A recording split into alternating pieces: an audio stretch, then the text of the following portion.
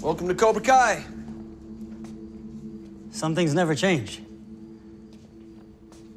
Yeah, what are you talking about? I heard you beat up a bunch of teenagers in that parking lot out there. Oh, that. No, I didn't beat up any teenagers. I kicked the shit out of a bunch of assholes who deserved it. Wow, Johnny Lawrence calling someone else an asshole, that's rich, man. Yeah, what's that supposed to mean? Look, I'm not here to rehash the past. Just stay away from my daughter's friends.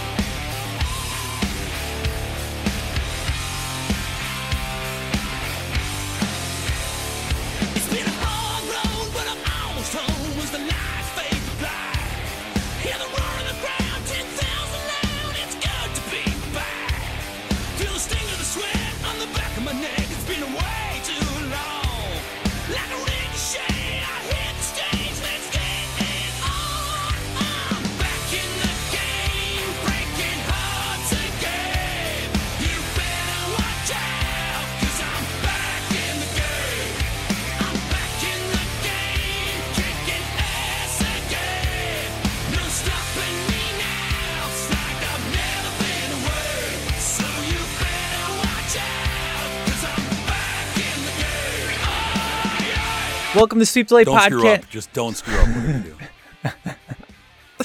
You know I'm keeping this in, right? Sure. Welcome to Sweep Delay Podcast. This is your host with the most, Mike Macmasunas. How's everybody doing today? Oh, it's Cobra Kai time. Mr. Jameson, Very Good Rabbit. How are you, sir? I'm good. Besides drinking, getting drunk like Johnny Lawrence over there. I am getting Johnny Lawrence drunk. I've got a large coffee mug filled with wine. Like a classy gentleman. I'm drinking wine out of coffee mugs over here. Yeah, you're trying to be like Mr. Lawrence every day. So That's right. I eat my meals in front of the mini mart. So, sir, we're together, full circle, man. You and I, we started this journey a long time ago. Can't even remember now how many years. We talked about how many years the show is, but needless 23 years, I think? Yeah, 23 years. But needless to say, you and I had a very epic, long 100th episode together. I blacked out at some point during that show. Yeah, I came to and Martin Cole was talking. I don't know what happened. Yeah, 4.5 hours that episode was. And the full circle is you and I spoke with Mr. Johnny Lawrence himself. And one of the greatest moments and days of my entire life, for sure. And the cool thing is that it was only supposed to be a 10-minute interview, turned into an hour. He surprised us by bringing Sensei Kreese on Martin Cove. We had a blast. We got some awesome trivia out of him. It was super fun. And then, just talking about legacy and everything. And who would have known that a couple years later, you and I would be talking about him again in like a TV show. That's right. Man, and it's full circle because all right, I love The Karate Kid, my favorite movie of all time. Yours, it's the number 2 movie for you. As long as that still remains, am I correct? Empire Strikes Back 1, Karate Kid 2, or have you changed that? Who knows? I haven't sat down and figured out a list like that. Remember I used to, back in the day, I had time to go on to like websites and like rank movies, and I created lists. Yeah. I don't have time for that anymore. It's up there. I ain't got no time for that. Right? Oh, man. But because of The Karate Kid, that's how we kind of initially got to know each other, right? Exactly, because of the Flicks episode. Jason brought you on to review The Karate Kid, and I was like, oh, who's this schmuck? Because, I have this thing. I'm very protective, just like Ralph Macchio is. He's very protective of this franchise, and I'm very protective of my movie. And if anybody talks any bad mouth, I instantly get pissed off. But there was something about the way that you were talking about it, and just like, yeah, this is my second favorite movie, Empire's number 1, and I was cool with that. I could get it. but just the way that you were. I mean, granted, your audio was terrible because Right. this was like your first time. Not your first time, but it was No, early on. It was in my your career. first time ever going on a podcast. For real, first time. Yeah, Whew. that was the first time. I didn't know what to do. I was just, okay, Jason, how do I get onto this podcast? Yeah. And the review, okay, so like I pretty much was digging everything, and Jason said, he loved part 2 over part 1, but then you guys started talking about part 3, and at the time I hadn't accepted the whole guilty pleasure situation yet. I was like, I love that movie, but you know what? I've come to see, as like we talked with Roadhouse, how I can see why it's a guilty pleasure, but it's a bad movie, blah, blah, blah, blah, blah. But you know what? It's things have changed with this show in regards to my feelings on the overall series. Needless to say, which we'll get into. You no longer like it. I no longer like. The big reveal is Masunas now no longer cares for the Karate Kid. Yeah. Yep. I was at, as of last week, 604 viewings. So maybe that will be the final viewing. That's it. Yeah, that's it. I'm We done. got to change the title of the show. Take that poster I hung up in the glass frame Mhm. and remove it. That's right. So yes, sir, we're together, man. And I don't know about you, but as soon as I got this show, I watched the whole thing the first night. I didn't think I was going to. And this is really funny because I asked Fonda, I was like, hey, is it cool if we watch Cobra Kai tonight? And she's like, yeah, sure. So, I get home, kids were outside. So, of course, they had to, take some showers and stuff. And I was like, okay, after supper, throw it on, get it ready to go. So Fonda's like, I got to go shower. So I had it paused right at the beginning of the first episode, right on the date. And she comes downstairs and she's like, what are you doing? I'm like, getting ready to, I got to pause. She's like, what is this? I'm like, Cobra Kai. She's like, well, why do you have a pause? I'm like, because I thought you were going to watch it. She's like, no, why would I want to watch this? And then she starts going off about bullies in schools and all that. I'm like, I literally said, whatever. And I was like pissed off. And like, I just started playing it, right? And I knew right off the bat that I had brand new footage I had never seen before that they went in the vault to get. I'm like, you're not going to ruin this. I've never seen this footage. Shut up. So let me be in peace. Yeah. So, of course, I didn't actually say shut up. I just said that inside, Of course, yes. But that was the day in Illinois, as it was, I'm sure, in Wisconsin. Super hot that day. I mean, humid. It was like, okay, so Sprinter was over, but it was hot as hell in my house. And I don't have central air. I'm not going to put the window air in. So I was like, we had the fan on. So she's trying to cool off. And after 7 minutes of episode 1, she hadn't left the room yet. And she was just paying attention, making some comments here and there. And then by the middle of episode 2, she gets in her spot on the couch. Kaylee gets next to her. And they start cuddling. And halfway through the show, she's like, it's a school night, right? I'm like, yep. She goes, okay. And therefore, we proceeded to finish along with Tabby. We were done by 12:30. And I felt it the next day, dude, because I have to get up at 5 a.m. But the first day, I don't know, man. It was just, I had to finish it. And I mean, you're thinking, okay, it's a 5-hour long movie. I can do it. It's 10 episodes, half hour a piece. And I was like, I could do it. And I'll tell you, man, I've usually by 9 o'clock, I am out. I'm gone. Dang. But man, I was wide awake. I was pumped up after the show. And I don't think I went to bed till like 1:30ish. So what's the story with you on the first day? So, I had a head start on you. I'd already seen the first hour of this. Yeah, so that's I true. got to jump in on episode 3 right away and just start banging away, knock that thing out in a few hours. And then the next night, my wife said, hey, I want to watch Cobra Kai. Want to watch it with me? I said, yeah, let's do it.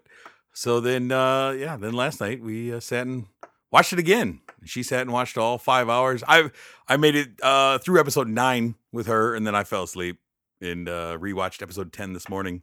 So, yeah, I burned through the series twice already. Spoiler alert, episode 9 is my favorite episode. So, Oh, very interesting. Fantastic. So, all right, here's what we're going to do, man. This is a special STL. As we do with Karate Kid episodes, it's dedicated solely to Karate Kid, so no news, none of that crap. We're going to get right into it because we got a lot to talk about. And I'm so glad that you're on because this is a sequel for us. You know, talking the continuation. I'm telling you, man, I've waited 34 years for this because as much as I love part 2, I've always wanted to see the sequel of, you know, After the Parking Lot. It's like, that's it. That's, you know, of course that was filmed for part 1. But, you know, as awesome as the fight with Chozen was and, you know, fighting to the death and how fantastic the story was with Mr. Miyagi, because, you know, part 1's Daniel's movie, part 2 is Mr. Miyagi's movie, part 3, just craziness happens. I always wanted that sequel. And I always said, you know, when this was announced, I'm just like, the true Karate Kid part 3, you know, the sequel I always wanted. So it's like 34 years in the making. And, you know, I think what I like to do is, you know, this, to me, this is a 5-hour long movie. And even though we got 10 episodes. So I did break it down.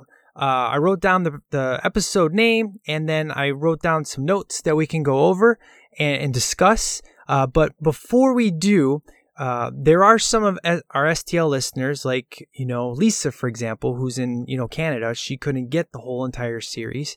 So there's another like Monday Night Jason. He's like, look, is it non-spoilers? So I like to just take the beginning part just briefly and do non-spoilers of what we kind of thought, and then dive deep into this baby and do what we do and discuss. So what do you think, sir? Is that all good with you? Sounds great. All right, cool. So right off the bat, here's some of the things that I got to say. I would definitely say there's no good guys and there's no bad guys in this. Both of them are very flawed. It was pretty rough watching Daniel be an asshole. It was rough, but I knew that this was going to happen because Daniel doesn't have Mr. Miyagi, and he was going to be out of balance at some point. Even though he's successful and owns a car dealership and things like that, without Mr. Miyagi kind of always centering him, I was waiting for him to get some balance. But it was really rough watching him just be a jerk. And then even when he gets his balance, you can just really, it was really fully fleshed out of like, okay, cool. Daniel, he's like he was before, but he's really a jerk off, but he's flawed. And then you see Johnny, and I really enjoyed him. I didn't realize how funny he really is. And it's really great because this Cobra Kai is something that I would actually want to go buy a shirt for. That's how much I was like, I like the new Cobra Kai, not the one that I watched 600 times, but it was interesting watching the Johnny journey because of the fact of he's got his demons, but he's like an anti-hero. And you see his progression of being down and out and how it's kind of like the role reversal of Miguel trying to teach him. He's kind of like Daniel and Johnny mixed together. But you really see the good sides of Johnny, the bad sides, when they get into his story, you kind of see where he came from. And I really like the gray area of Daniel and Johnny. Of both of them are not good. Both of them aren't bad. They're very gray, and that's something that I really enjoyed. And then Daniel's son is completely worthless in this show. Yeah, he really is. He was more distracting than anything. Like I didn't understand why Anthony was even in the show. He served zero purpose. Zero. He didn't move. He didn't do anything for any of the characters. He was just annoying and just in the way. And yeah, every time I'm like, okay, so there's got to be a reason he's in this. Like, there's going to be a turn at some point or something where he's going to be pivotal at some point in this series. He has to be. And he just wasn't. He was just a garbage character. There's one scene that was done that I think was specifically written of, okay, we need another character to deliver this scene. Let's write a son for him. We'll get there when we get deeper into the show. Yeah. But literally, that's the only time I was like, okay, this is the only purpose he serves. That's it. The show, take him out, changes absolutely nothing. Nothing. Kicks to the face. I'm telling you right now, spoiler alert, obviously. Well, it's not really spoiler alert. You know there's going to be a tournament at the end of the show. Obviously, spoilers, we're not going to get into who wins and stuff. But the crane kick, all that crap, can officially end because every single person that Cobra Kai fights is a kick to the face, and they get points. So they clearly get rid of that whole crane kick thing. No, they do so not, I sir. never want to get. I never want to hear it again. Oh, really? Oh, absolutely. I actually read an interview with the filmmakers, and they said, yeah, we purposely made it vague about whether the crane kick was legal or illegal. They said because in 1984 universe, they made the rules really vague, which leads to the argument. And they said, so we didn't want to do anything to change the vagueness of the 1984 rules. So it's up to everyone's interpretation. Some people think it's legal, some people don't. Some characters in the movie, like they address it in the show, whether it's legal or illegal, and there's an argument. Oh, the filmmakers say we purposely didn't clear that up for anyone. So there you go. Well, what about the crane kick that happens later on in episode 10? And she gets the point. So sure. What happened? There you go. It's that's also 2018 tournament rules, not 1984 tournament rules. Things change. Fair enough. Agree to disagree. Okay. Okay. So I love the callbacks. I love the scores. I love all the Easter eggs. Fantastic. I absolutely love that. I think Daniel's wife is the Mr. Miyagi of this show in regards to she's completely the rationale to Daniel, because when Daniel goes completely off his rocker, she always brings him back and puts him in perspective. I really enjoyed it. I really enjoyed that. I thought that was pretty sweet. Mm-hmm. I definitely, let's see. I need a Cobra Kai shirt now. I'm writing down some of the stuff. Oh, so the original movie now is going to be different for me because of how much I really enjoyed Johnny Lawrence's journey. It'll be a very different take when I watch the original movie again. And I wonder, like when I got to the end of this show, I didn't know who to root for because I was like, I kind of want Cobra Kai to win because you took this crazy journey with the new Cobra Kai. And the ending is just that's what makes it successful.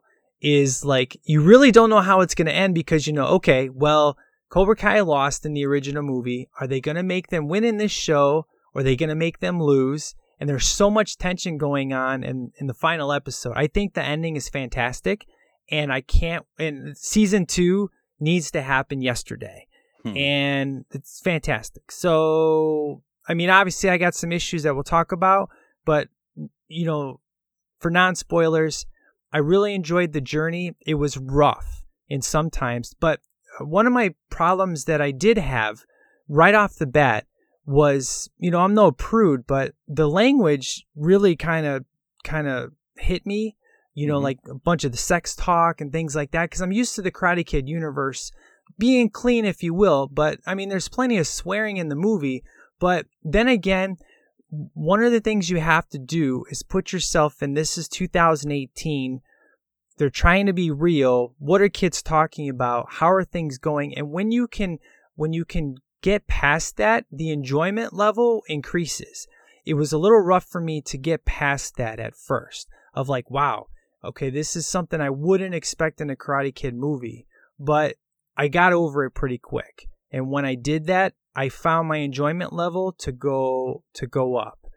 But it was an adjustment. And I think the second time around watching it was so much better, and because I knew what to expect and it didn't bother me as much. But right off the bat, it'll kind of get you, especially in the first, 2 episodes. You're kind of not used to hearing so much of that stuff. So, I love swearing in movies, but I guess with Cobra Kai, it's kind of sacred for me. And that was kind of the thing that right off the bat was kind of off, but I enjoy it now. It's cool. So sure. Yeah, I just kind of spoiler-free thoughts. I kind of agree with you on a lot of these things. Like I mean, I really found Daniel really unlikable, like Yeah. very unlikable.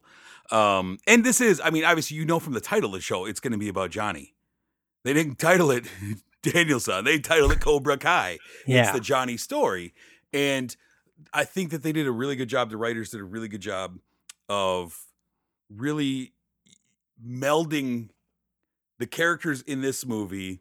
They didn't just fit the characters to the nostalgic characters. So you couldn't just say, well, okay, so this person is that person, you know, as far as personality traits.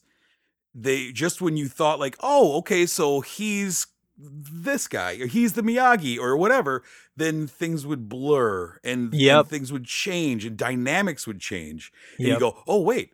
Oh, okay. Now it's a whole different dynamic. And a lot of the way they wrote the characters, I thought was really smart. Very much. Some of it is very much, you know, prototypical story writing, but I thought a lot of it was really smart in how they did that. I was really, really pleasantly surprised by not how much I like Johnny, but how much I enjoyed William Zabka acting. I am hoping that this is a launching pad to a rejuvenated acting career. You know, he's been out there in things, but for the most part, you have to look for a William Zabka film. And he does a lot of behind the camera stuff and, you know, a lot by choice. But I think that this kind of showed that he has a lot of personality that maybe he wasn't allowed to use in his youth. You know, he got typecast as that 1980s bully.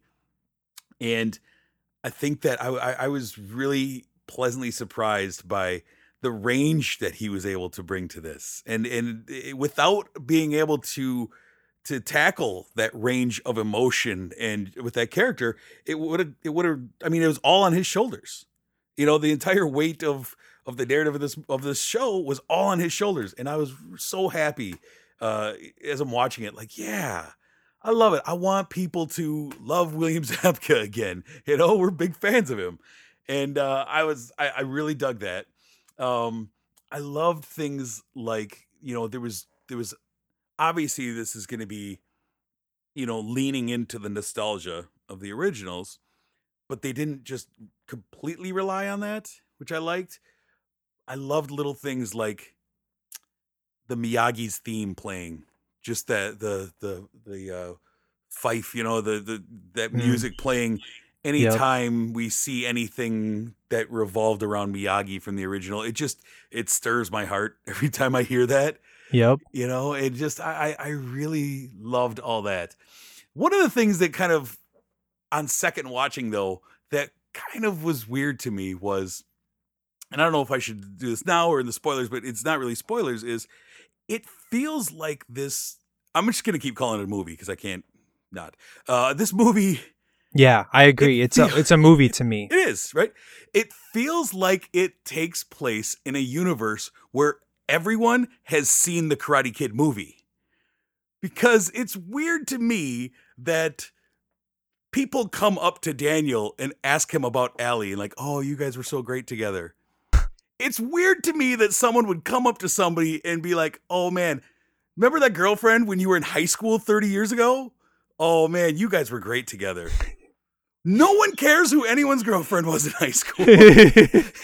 Yeah. I thought that parts was of it weird. were weird. And like how Daniel like can't walk down the street of his town because he won a couple karate tournaments when he was 16 years old, and just making him like a massive celebrity still.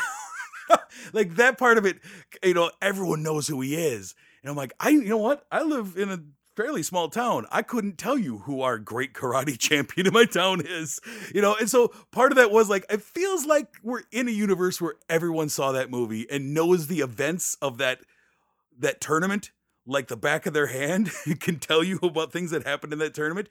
Not characters that you even know, just people that show up at the car lot. You're like, oh man, is that the guy? You know, that was kind of funny to me when I'm rewatching, because I'm watching it the second time through that lens. Like, it really feels that way. Like everyone's seen the original movie. Or Daniel mailed it out to everyone. Like, hey, watch this. Yeah. I mean, I can see where you're coming from with that, but keep in mind, it's because of how successful his car dealership is and all of these I mean, think about it. Right, Dude's right. watching But Iron Eagle, and there's Daniel on the freaking TV. that's great. He's a used car salesman. I got a used car salesman in my town that played professional football. I don't know who his high school girlfriend was, though. That's true. I don't know all the events of every high school football game that he played in, but everyone in this town knows every event about this tournament that he was in 30 years ago. It just cracks me up in that way. Yeah. I get it. We're celebrating that universe, but it kind of made me chuckle a couple of times when that kind of popped up. Yeah, the prom scene with the teacher asking about Allie, I was like, where is this coming from? Right, exactly. I know exactly what you're talking about. Yeah. Yeah. Yeah. Like, wait, what? That's really weird. Like, if I was just out somewhere and someone's like, oh, man, remember that girl you dated 30 years ago and it didn't work out? You guys dated because really, in real time, how long did he and Allie date? It wasn't really long. 3 months. Exactly. It's not like they had a great love affair. Like, oh, man, I went to high school with you guys. And you guys dated all through high school and went off to college. And then what happened? No, it was a summer, basically. It was a semester that they dated. Yeah, it's so memorable. It was senior year. Yeah. So you have, and it started in September and it went a few months. Yeah. And then she just up and left. Yeah, it has to be all of senior year because 6 months after the tournament is when she dumped Daniel. So yeah. Yeah. So that just made me laugh. Yeah, I get it. It just kind of made me laugh that, like, yeah, that's weird. I'd be uncomfortable if somebody had something to say like that about me. I hear you. I'm glad you call it a movie because I don't think of this as a TV show. I think of it as a 5-hour movie, and that's how I think it was shot, and it was simply edited to be a half-hour, 10-episode show. Because the intention was to make a movie. They even said that in the interview I watched that was like 20 minutes long. They wanted to make a movie, and then they were like, well, with Fuller, because they saw the Fuller House Kimmy Gibbler. Right. They're like, if Kimmy Gibbler can do it, we can do it. And let's take our original proposal movie, make it longer. And it's funny with the writers here. I mean, I like Hot Tub Time Machine, but it didn't change the world. Right. I mean, Zabka, you're right. I mean, Zabka was so funny. And even when he's rude, he's so good. And the things that I enjoyed the most were his little looks where he doesn't say anything. Like, like stuff about Miguel's father. And he'll just look down and you could just see the pain in his face. And then he'll make a smart comment about go clean the toilets or whatever. Right. That's the things that all those little things, or his excitement level when he's going to present to the board and he wins and he actually gives a hug and you could see the struggle previous to that of don't touch me. And then the fact that he gave a hug was like, wow, Johnny's come a long way. And yeah, William Zabka, he murdered the show. And not only that, but he had a lot of moments where he had to kind of play clueless, where he's still kind of the guy who's trapped back in high school, peaked in high school. He's clueless about the internet and a lot of things that are happening, www period. Cobra Kai period. Cobra Kai. COM. Yeah, that was fantastic. So he has to play kind of like, dumb jock, kind of clueless, kind of caveman-like in moments, but he doesn't, that's not the role. That's not the character. There's a nuance of his character that comes out sometimes like, oh yeah, he just completely missed this because he thought, he's one of those guys that still thinks the internet is a fad, and he still listened to his REO Speedwagon tape, in the tape deck. And so, yeah, he's very happy. He's, everything was the best in 1984 to this guy. So there's things that he just willingly just like, I'm not going to learn about that. But it wasn't like he was just a dum-dum. Exactly. He had nuance to him. I like that. I really appreciated that. Yeah. And, it's not a secret. Episode 1 is free for everybody to see. And I like the fact that the first kick he does in the show, he's in pain. He hasn't been doing karate for a little while. He's like, holy crap, it's been a while. And Zabka, I mean, it's never been, Ralph Macchio's never made it a secret that William Zabka is in way better shape than he is, and he's way more athletic than he ever was. And, it's true the moves he did are all legit moves, but he didn't go on to do this after the Karate Kid movies. Zabka did. I mean, Shoot Fighter. I mean, that was a pretty awesome Bloodsport ripoff.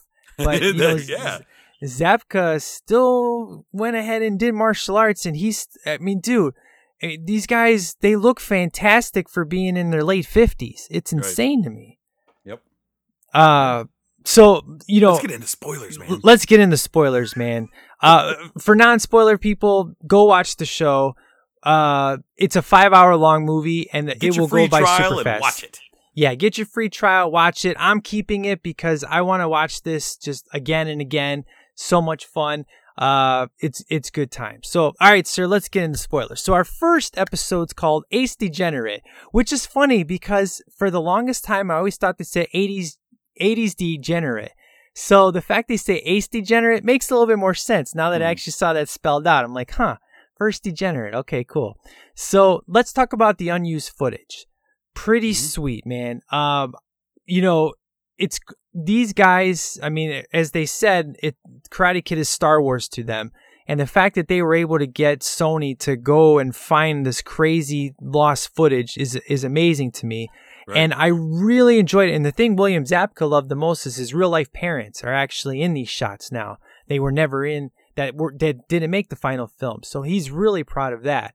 But it was pretty cool seeing the bloody nose. I had never seen him having blood coming down his nose like that. I only saw the marking from when Kreese wiped it away. So that was right off the bat. I'm like, that's sweet. I actually get to see blood coming out of his nose. That slow-mo kick to the face, that up close kick to the face from the crane kick. Yeah. That shot, I can't believe that shot was shot back in the day and never used, because it's a great shot of his head snapping back.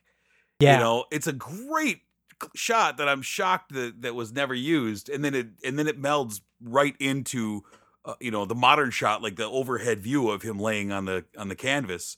I love that. I was like, man, I can't believe that was footage that was dug up, because that is really cool. Well, you know, kind of jumping a little bit ahead, when he does the montage of driving in his car and he touches his head with the kick, and they show the kick 5 times. Me and Tabby we rewind that scene so many times because it was so funny. Just crane kick after crane kick after crane kick, but the different angles were so awesome to see. And yeah, dude, that minute and 36 seconds I've watched countless times now because it's so cool to see those different angles and shots and stuff. And the fact that Johnny drives Kit, I was like, okay, Johnny, you're really trying to get on my good side, and it's working because you got some class, my friend. Having Kit in your show, I love that car, man. Even though it's rough looking, it was pretty sweet. And at first, I thought he lived in the old Daniel building because it looks very similar. That's what my wife asked me too, and I was like, no, it's close, but that's not it. All right, let's talk about Miguel. So he's our introduction right off the bat. Johnny's throwing out garbage. Johnny starts talking, great, another immigrant. And Miguel, I definitely feel he is half Daniel, half Johnny. Right, yeah. Because of the fact of his innocence, but then how he becomes really tough, especially by the end of the show with his arrogance he gets later. But I really dig this guy who plays Miguel. I mean, he's obviously the star kid of the show. And right off the bat, when I was watching the interview, they said, we made him do the first scene and the last scene, and he was flawless. We knew this was the guy. I really enjoy Miguel. I mean, the show really resides on Johnny and Miguel, and I love their chemistry together. And the thing I really love the most throughout this show is how he helps make Johnny a better person. Right. Yeah. I mean, that's the introduction.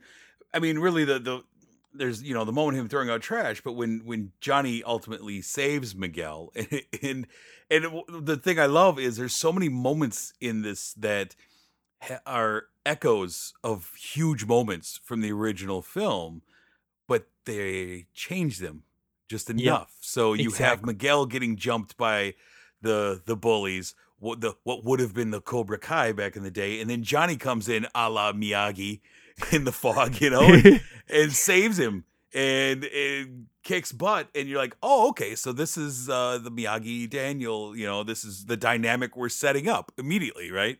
And that's what I'm saying. It keeps kind of shifting and changing, and he's the nerd who, but Johnny doesn't care about him, even when he saves him. I love it. It's like he saves him more or less because somebody messed up his car. So Exactly. it's not because, oh, I should save this kid. It's like, hey, get off my car. And so Yeah. you think like, oh, he's a protagonist, but then you're like, his motivations are not quite the greatest. He's just doing it out of self-service. It's true. Now, as much as I love the first movie with all my heart, I will admit that the fighting is dated.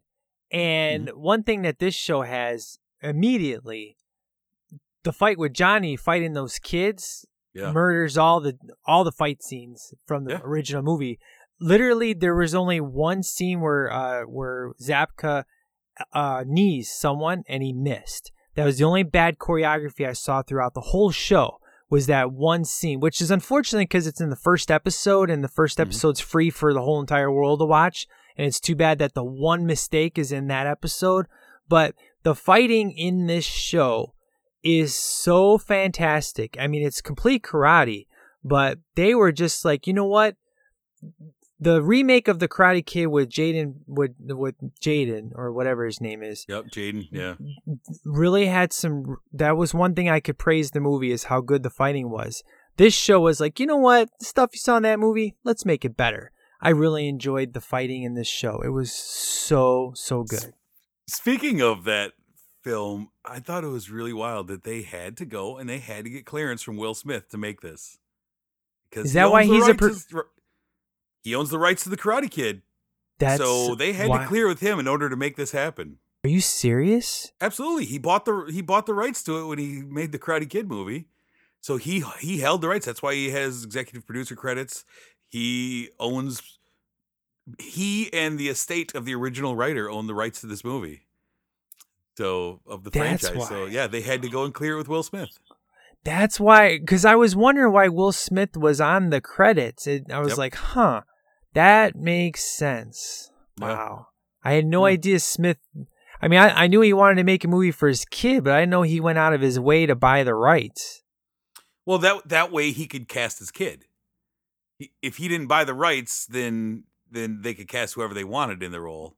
But since he owned the rights to it, he could cast the movie how he wanted to, basically. Well, thank you, Deadshot, for allowing this to be made. So, right, exactly. Oh, I would have been pissed if I heard this was going to happen. Then Will Smith held it up. No, my son's got to be in it, or it's not going to happen. Yeah, I'm surprised we didn't get any cameos or nothing. Yeah, you're actually right. I mean, the fact that Ralph, on one of the interviews I just watched, where he's like, "Oh, there was a remake. What was it?" Like he was kind of ripping on it. I'm like, really? If that's the case, I'm surprised he's able to get away with his comments that he makes about the remake. But, whatever. So, I love the fact we got Iron Eagle up in this movie. Sure. So cool. Because, Tabby just watched that a few months ago, and she's in love with it now. She'll never watch another plane movie, but she digs Iron Eagle. Like I said, I'm like, you want to watch a movie where you have no idea, you don't like the subject matter, but you like the actor? She's like, yeah. I'm like, let's watch some Iron Eagle. And then she's like, yeah, this movie is awesome. But I really dig the whole, he gets real excited, and they do those flashbacks. And that's the driving force of this movie, is perfect timing for flashbacks. Because as the writer said, restraint was always the word that was used for every episode. Is if it serves the story, put it in, but don't throw it in just to throw it in for nostalgia's sake or to wink at the audience. But whenever they do a flashback, it's always fantastic. Now they did throw things in just to wink at the audience, though. I mean, the first thing you see pretty much from Daniel is, hey, you want Bananarama pancakes? I mean, that's a huge wink to the movies because, Bananarama did Cruel Summer. It's true. That was the first thing when that happened. My wife's like, "Oh, Bananarama, Cruel Summer. I get it." That's cool. Now, the only flashback that I thought was stupid is when Johnny's in his car, he's drinking, thinking about the fight, and his first image of Allie is Daniels from the golf and stuff. Exactly. That was stupid. I was like, really? I mean, come on. Us hardcore fans are going to know that it's Daniel's memory, not yours. All the other ones were okay, but why would you have Daniel's memory in there? Now, he did say that their first date was also there. Golf and stuff. I know. Yeah. But like you and I were just talking about reused footage from Roadhouse, how it pisses us off. And literally there's a reused footage scene in this show. I mean, it's when Kreese later on, he has the exact same words that he's talking from the exact same scene where Daniel walks in the dojo and says, "Fear does not exist in his dojo, does it?" "No, sensei." It's the exact same audio from the film, and they make it look like it's new, but it clearly isn't. But it's the only time they do reuse footage, so it was forgivable. I gave it that. I was like, whatever, it's cool. But I'm like, but at the same time, it's not like these guys had $1 billion that they could, I mean, I don't even know how the hell they paid people. I mean, this show's technically free. How the hell did they pay anybody to do this show? Where'd they get the money from? That's all questions I don't know if I want the answer to. It's pretty awesome. Sure. Welcome to the world of streaming service. I mean, Netflix makes sense because you have, I mean, I guess we should talk about that. What makes it so great that it's on YouTube Red? Well, maybe because this will be the #1 show on YouTube Red. And what better way to get people, I don't know, maybe YouTube Red decided, you know what, this is a way that we're going to blow up is by having this show. So we're going to give you all the money you need. I don't know. Maybe I that's think why. It is they're hoping to use this as a flagship to get people to know what YouTube Red is, because still there's a ton of people that don't know what YouTube Red is. And so they were hoping that this would be a flagship and to get people to find other content on there or sign up for their trial and then just forget to cancel. And then they get their money from you that way, And so I think it was a calculated gamble that this would be successful and would help draw eyes to this new venture that YouTube is trying out. Well, I'm definitely going to give them at least the first month $10 because it was well worth it. I may cancel it later, but I definitely want to revisit this show a couple times within the month or next month or whatever, even if it's maybe an episode here or there. But you know what? I consider it a movie, so I really want to watch it from beginning to end. I don't want to treat it like a TV show because to me, this isn't a TV show. It's just one long ass movie and I love it. So, so I do like when Johnny's watching the commercial and he's beating up the remote. I mean, I was like, man, this guy's really funny, really good. I mean, just the way he's beating it up. And then, the confrontation, because the first scene that Zabka and Machio filmed was the dojo scene where he comes in and confronts him. But in the story, the first confrontation is in his auto dealership because guess what? Sam, Daniel LaRusso's daughter, got into an accident and smashed Kit. And that was rough watching that. But I loved it though because he gets so pissed off. He looks like a crazy man, and then he hits the steering wheel and the airbag comes out. I mean, I was laughing so much, dude. I don't know about you because you saw this in the theater. Yep. But it was weird that they played this first instead of after the movie. But how was the theater experience of these first 2 episodes with the first time seeing it ever? How did that go? What was it like? I loved it. I was disappointed that there was only a handful of us in there. But I was just kind of transfixed by it because I went in, just very open-minded. I hadn't seen anything about it, but I knew, obviously, I'm going to see it definitely. Also, I was on some pretty heavy painkillers. You knew I was in some serious pain that day. Yeah, I did. To the point where I wasn't even sure if I was going to go. We were talking beforehand. I had to convince you to go, yeah. Well, yeah, I mean, I wasn't going to, I originally thought that it was only playing across town. I'm like, I don't think I can go across town tonight. And I found out, it's just playing down the street for me. Okay, I can do this. And so I was kind of just chilling, watching it, and I was just kind of transfixed by it all because it was so great, and because it was cool that the way they did it in the theater was there was no trailers, there was no nothing. We're sitting there, lights go down, boom, Cobra Kai pops up. Here we are immediately. Like there's nothing else, and and I was fully expecting the film to start first, The Karate Kid, Yeah. and so I'm like, wait, they must just be showing like, I assume they were showing a trailer to get you to stick around, after the movie to watch Cobra Kai. And it took me like maybe 2 minutes into it, be like, oh no, this is the show. Oh crap, this isn't the trailer. This is it, And so I sat there just fairly transfixed for 54 minutes watching the first 2 episodes and just wanted more immediately. That was the only complaint I heard out of the whole experience is why show this first? But they, that out of everything I read about how the theater experience was, how it was fantastic, but why the hell was it shown in the beginning? Made no sense. It was stupid. Blah, it was weird blah, because blah. there was, I don't know how many of us were in there, 14 of us maybe in the theater for this because it wasn't advertised well, and then there was probably 6 people I think got up and left after this. Like, yeah, I've seen the movie 1,000 times. I just came to see this. And so by the time the Karate Kid started, there was just there was maybe 8 of us in there, and I didn't even make it all the way through the Karate Kid because I was struggling that night. But yeah, it was weird to me that you would do it that way. But whatever. It worked for me. I got my YouTube Red, so it worked. What was it like seeing Karate Kid on the big screen? It's great. I saw it on the big screen probably 3-4 years ago. They showed it for the anniversary, so it was 2014, I believe. They showed it on the big screen, and I loved it. I took my oldest son to it then, and we just absolutely loved it. It was great. It's always great seeing those movies you love on the big screen, right? Yeah, and it just reminded me because I remember I sat in the theater in 1984 and watched this movie. I snuck in with my cousin to watch it twice. We just kind of hung around. And, did the old go to the bathroom, hang out, and then go back into the theater to see it again. One of those deals. So it brought back a lot of nostalgic memories, too. I wish I had even known about this movie to go see it in the theater back in the day. But, I caught it on VHS, first time I ever saw it. And I've never seen it on big screen. I would love to, because seeing Jaws was so transformable. Right. It was fantastic. I can only imagine this, but I wasn't going to go to Death Valley to watch this, unfortunately. Right, exactly. God, so bad.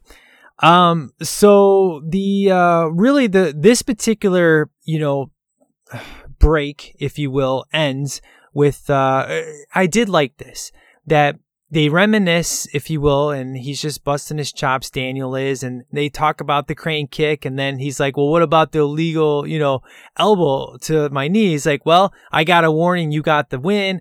And, I definitely like how Daniel changed his tone around. He's like, I just want to help you, man. It's free in the house, because it's worth, your car's not even worth it to get fixed, And I like that. Right off the bat, Daniel gives Johnny the benefit of the doubt. There's no animosity there. It's very cool. I thought that was pretty awesome. And then, of course, when Johnny finds out that it was his daughter that did it, and he drops the bonsai tree, right off the bat, I was like, with the gimmick of bonsai trees, I'm like, really, Daniel? You're going to do that? And I was like, well, I guess it's just going to be part of his story arc, because I knew this show was going to have, I knew by the end of the show, you were going to appreciate and understand Johnny, maybe even like him, and that Daniel was going to be an ass, and that he was going to be out of balance. And I was hoping by the end that he would have his balance. And I was wondering how it was going to end in regards to, were they going to be friends? Were they going to have a bigger, him and Johnny take on Mike Barnes or something like that? That's the journey I had an idea of, but where it took me, sometimes I enjoyed every second, but it was rough, really rough, because by episode 2, which, episode 2 is called Strike First, it's kind of Daniel's story. The first episode is really Johnny, the second one's is Daniel.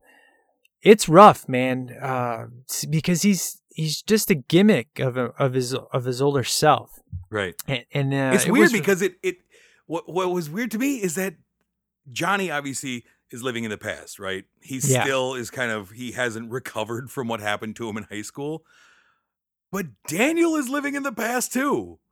Daniel is still like his greatest moment was when he was a teenager, and everything that you know and that the world knows about Daniel LaRusso has to do with the events that happened to him 30 years ago. Oh, the karate guy has the bonsai trees, all that. And you see that, he's got a great family. Well, mostly a great family. Yeah, mostly, right, exactly. He's got a wonderful wife and a daughter, and then some other kid for some reason. But he still stews over the Cobra Kai, despite the fact that he won. And all that, and the first movie ended with them shaking hands, and and like, why is he so mad at the Cobra Kai still? Why is he still stewing over these things? Like these things went through my head while I'm watching it. Just strange to me. Well, to be fair, this isn't one of those things that rewrites history. Doesn't think that such and such doesn't exist anymore. So part 2 and part 3 are part of the history of this. Yeah. And in part 3, as we know, Cobra Kai came back and was even badder than ever, even with Mike Barnes. So he has a lot of deep scars, because it's true. Him and Johnny did make up at the end, of like great. I mean, even Zabka said that was his shining moment of why he wanted to do it. Is like, at least I had some redeemable quality, because I sure didn't have any redeemable quality in just one of the guys. That's why I like Johnny so much, Right. And because I got to give him the trophy, and I got to realize that my sensei was really the devil, and seeing in the parking lot of Kreese almost killing him, and I really enjoyed that of seeing. This is what I love, is the struggle of Johnny not wanting to be like Kreese, but he only knows a certain way to teach. Right. But he's a lovable jerk off. That's what I really dig about Johnny in this. And Zabka, man, this dude needs to do way more comedies going forward, because I could watch him all day with just like, man, even his just straight talk. Yeah. Not even is just so good, man.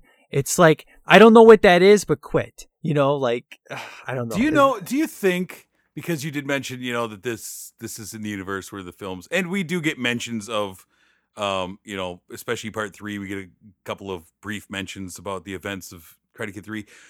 Do you think that they ever reached out to Hilary Swank? Because there's gotta be, in this universe, she exists. From the next Karate Kid. I mean, you have to think that Daniel like ran into her at Mr. Miyagi's funeral at the very least, and would know like who his newest protege was after he left. Have they ever reached out to Hilary Swank? Like, hey, would you want to just do something, just a moment, or maybe next season we bring her what? in? I believe it, because from what I have understood, they mapped out 3 seasons of this show. I love it. And they presented that to Ralph and Zabka, all 3 seasons. And the first season is specifically setting up season 2. I think they're going to go balls to the walls in season 2. So I honestly think they did, because if they already have 3 full seasons planned out, and these guys have proven, I mean, I can't believe this show has 100% Rotten Tomatoes score. Mm-hmm. I mean, the audience, it makes sense that it's 96, which is fantastic, but I'm sure there's a few folks out there that didn't appreciate Daniel's son, like you and I, and held it against the show, versus me, where I can just let it go, right, because he's not in it enough to ruin anything for me. But for some other people, that might piss them off enough to be like, well, this kid really ruins it for me, so instead of 5 stars, I'm going to give it 4 stars or 3.5 or whatever. But see, one of the things that I really appreciate about this, and it's really hard to pull off, and a lot of films that are either remakes or whatever like this, you want to take nods towards the original, and you want to recognize things from original things, and a lot of times it's films fail, like Independence Day sequel failed at like making references to the original and just was heavy-handed and hokey. This one, what I loved was there were moments where you thought you knew where they were going with a wink and a nod to the original, and then they didn't. And so like there's a moment, when Johnny is training Miguel, and he's like, you see Miguel like cleaning the windows, and you like, Miguel, scrub the toilet on your knees and all these things. You're like, oh, this is going to turn into a Miyagi moment, right? And it's like, nope, you don't get that one. There's just little things throughout here that you can see, like, oh, they're going down this path towards the nostalgic, and then they just kind of veer off. But then there's other moments where they completely go for it, and there's moments like where they just kind of recreate the beach scene, and they recreate like key moments. I'm like, man, these guys, it's just so, I think, to your point of why people love this is because it's obvious that the people that wrote it love The Karate Kid. Yeah. It's obvious it's not written by somebody who just saw the movie or wanted to make a quick buck, but it's somebody who loves it. And it's so obvious that how they wrote the characters and were careful with the content to not burn the original or to not rely so heavily on it that it just feels hokey. And it never once felt hokey to me, which is awesome. Yeah, and the biggest thing is that Zabka and Machio are very, very protective of this movie. And they've been pitched hundreds of times and always said no, no, no, no, no. And you knew that meeting, I've heard about the meeting, but I mean, Zabka didn't even get a chance to eat, and he was like, sign me up, let's do it. It's pretty, because honestly, hearing who the writers were, I was a little worried because I'm like, yeah, those are okay movies, but I mean, this is going to be a comedy. That's kind of what threw me off. I'm like, The Karate Kid's not a joke. I mean, yeah, there's funny moments, but it's not a joke. And this show was really funny in regards of just the stuff Johnny would say, but it wasn't trying to be like Dumb and Dumber. It had all the heart of the Karate Kid. Now, again, some of the teenage stuff was a little rough in regards to the sex stuff, but then I'm like, you know what? All this stuff is going on today. I mean, in the lunchroom, that's what they're talking about. So if you want to be real, because that's what this show is trying to do, is be real as much as it can be, you got to kind of go there without crossing the line. I mean, each episode's TV-14, but I mean, there's a lot of pussy and a lot of ball. There's a whole lot of that stuff talked about in the show that you never heard in the original movie. But that really, I'd say for 3 episodes, was kind of like, how do I feel? Because I really didn't know how I felt about it. Because I mean, I'm not a prude. I mean, I love swearing in movies. And I mean, Arnold is the king of it. I mean, you know me. I love that stuff. I hate edited for TV. But there's something precious about The Karate Kid for me. It's like sacred. I'm like, how do I feel about this? But then I'm like, they're trying to do something new and fresh. And the way they're doing it is not grossed out humor. And they're being respectful. And it's being real. Cyberbullying is real. The stuff Johnny says about what a bunch of pussies. In my day, we had respect. We do it to your face. I started liking that. I started appreciating that. And then I let it go. Because if you don't let it go, you can't enjoy the show nearly as much. Well, and you have to have that, I think, because if you sanitize it too much, it will come off as corny. If you make the high school all sanitized like that, young people who are watching it, are like, well, that's just corny. Yeah. Nobody acts like that. Nobody talks like that. That's just an old guy's perspective of what kids are like. And the other thing is I mean, I think that the main message of this movie, one of the big main points of this movie is why a bully is a bully. I mean, I feel like a huge part of this movie is just a study of why a bully acts like a bully. Yeah. Not just Johnny, finding out why Johnny acted the way he did back then, right? That's a huge, obviously, that's like a story, the A story for this. But the high school kids, everyone, why does a bully act like a bully? What drives them to that? Can you create a bully? Yeah, you can kind of create a bully. Is a bully just natural born? And I think that's a huge thing. And so if you don't have that realness of the high school experience, unfortunately, as rough as it is, you don't really get to see that well-rounded view of what bullying really is and how people get to that point, even if they don't mean to, and how it affects people. I mean, we see really vividly how bullying affects people in this film. And I think that's a great kind of thing to come away with from watching this, Yeah. That was one of the things that drew them to the show. I mean, let's talk about one of my favorite characters, the girl. Sam? Not Sam, Daniel's daughter, but her best friend. Her friend, yeah. Yeah, the one that is always called a pig. Yeah. And, even though it was predictable that Sam is a good girl, she's trying to hang out with the cool girls, but she still has the heart to know that, that nerd over there is my friend, and what they're doing to her is wrong. But I don't have the confidence to then stand up to them at this point in time. Yep. She's one of my favorite. She's my second favorite Cobra Kai because, like that party scene, I know this is later on, but she could have easily just whooped that girl's ass, and all she did was just give her a vagina wedgie. I mean, Tabby was just talking about that just for hours about how original that was. Because I'm thinking, okay, she just, punched a whole bunch of dudes in the face a couple episodes ago, because Johnny said, all you nerds are going to get punched in the face because you're flinchers. And I'm like, okay, she's going to break this girl's nose or something like that. But I'm like, this is the new Cobra Kai. They're using their brain. They're being creative. They don't have to beat you up to humiliate you to get back at you. And I thought it was a perfect way to get back at the bully without demonizing her, if that makes sense. Well, it's she kind of served as a big conscience of the show. Yeah. Like her character was kind of one of the few people who had the conscience to see what was going on because of what she'd gone through, and to kind of humanize a lot of what was going on there. And, she was sympathetic. I mean, it was heartbreaking to see some of the things that she had to go through. And you did cheer for her when she finally started to get skills and put them to use. Like, good for you. Yeah. Like, yeah, and so I agree. I thought she was a really interesting character to use, and I mean, I don't know if you've ever seen the show Freaks and Geeks. A little bit.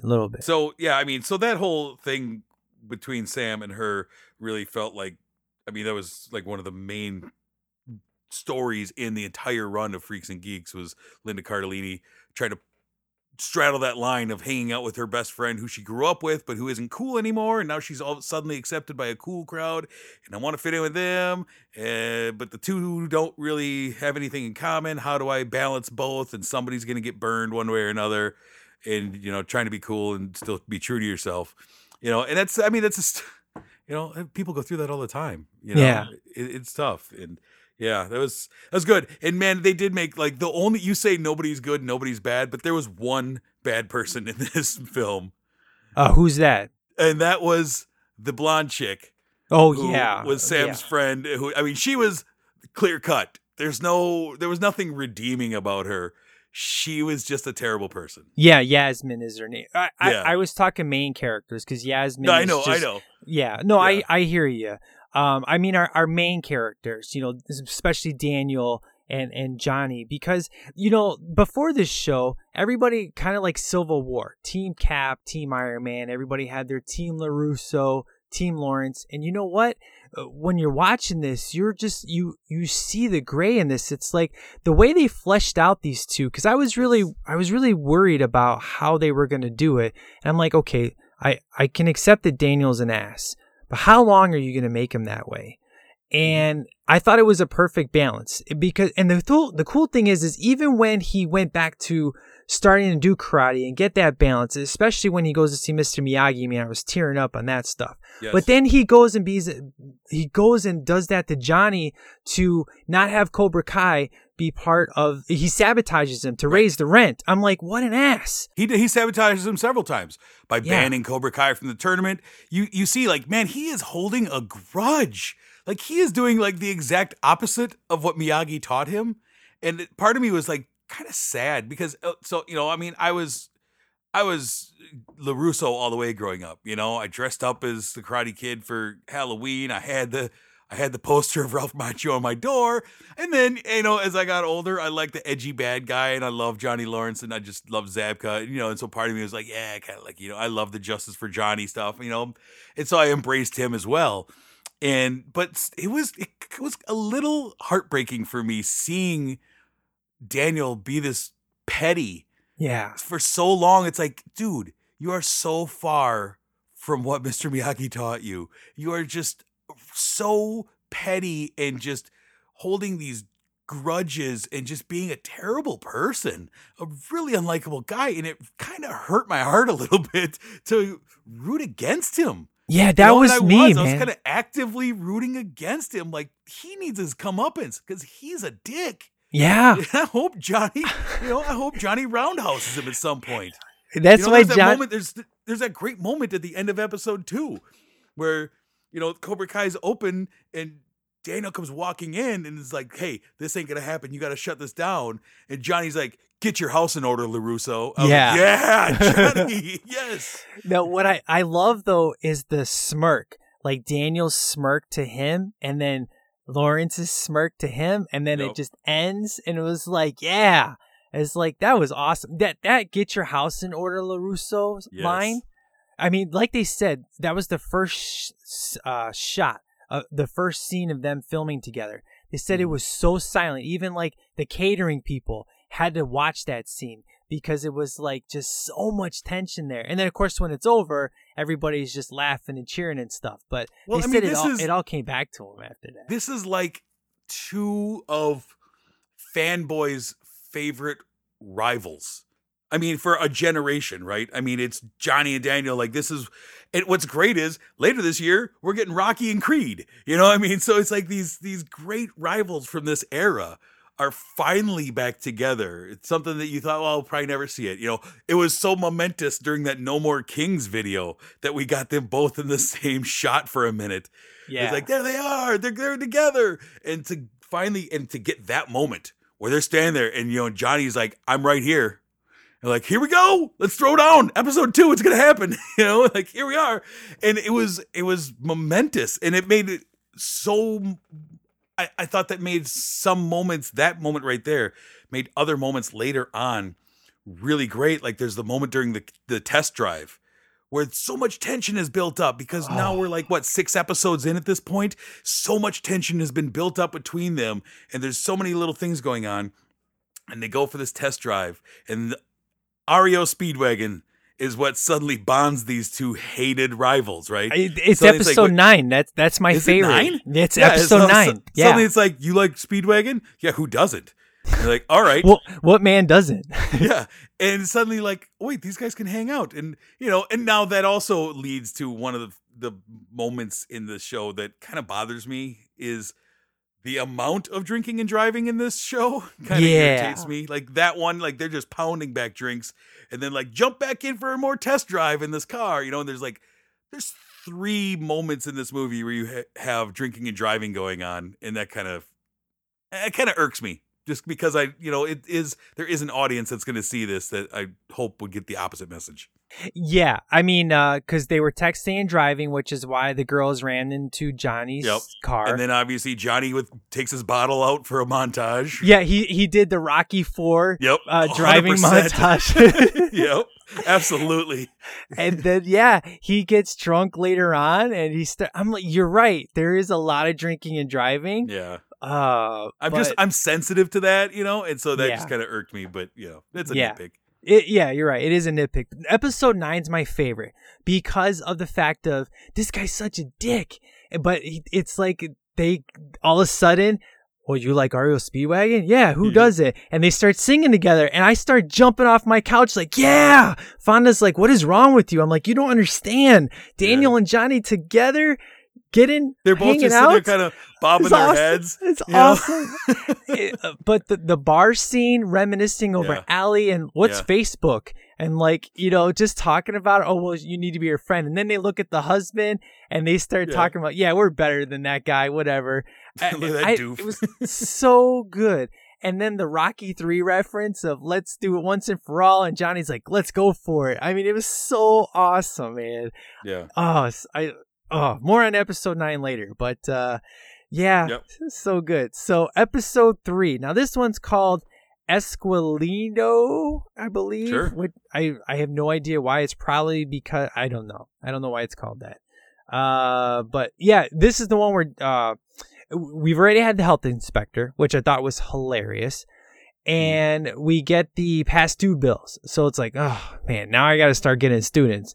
But this is where I believe this is the episode. Yeah, the pool scene. This is awesome scene because I really enjoy this because he's a little bit of crease, but then he's like, oh man, I really hope he can swim. And he's just sitting there rooting for him like, come on, man.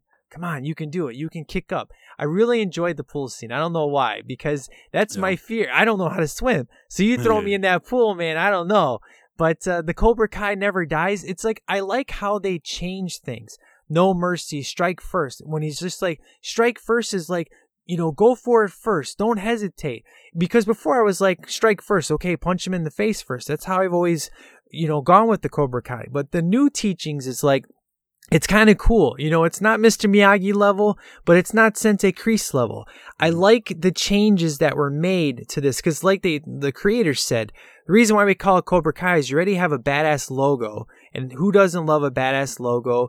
You got, everybody's established, everybody knows who Cobra Kai is. But like before this show, I would never buy a Cobra Kai shirt. Like when you got me that Karate Kid shirt, I was like, oh, thank God it's not a Cobra Kai shirt. Because I wouldn't have worn it. But now I would, because I like the new Cobra Kai. It's like they're anti-heroes. They're not the 80 Cobra Kai who wanted to kill you, throw you off a cliff, kill you. These guys are all about, we're a bunch of nerds and jerks who are standing up against it, but we break the rules a lot at the same time. Sure. So there was a lot of the Cobra Kai are just very likable in this. I mean, it's supposed to. It's their show, but I didn't think I would like them. That was my trepidation going into this. I'm like, how am I gonna like a bunch of guys I've hated for 34 years? And in 5 hours, this movie that really changed my perspective. So I don't know about you, but how you feel on Cobra Kai now? But my feelings have changed. Well, they made him likable, and Miguel on his own is just a sympathetic character. He's the kid who's been bullied. He represents so many people, and just the kid who's looking for something, and he doesn't have a father figure, and he finds the closest thing he's had in a while in Johnny, and he finds an identity, and he finds some confidence, and he finds just something, and not only that, but a way to fight back against the bullies, because those guys are jerks. Yeah, those guys are real jerks, and it's and then him, trying to recruit his fellow nerds, and come on, guys, like we can band together, we can fight back. Like with this, I know a guy. He'll teach us. He'll, and we don't have to get bullied all the time, which just made me even more mad when his one buddy, just the know-it-all nerd, was constantly like, just being a complete douche. I'm like, God, that guy needs one. He needs a punch right to the mouth. Like, don't you see? Like, it's just, like it's instilling confidence in everyone around you. And I'm sorry you don't want to be like that, but like. Even your buddy Lip is turning into something else, Oh like, man, Hawk! Come on, man.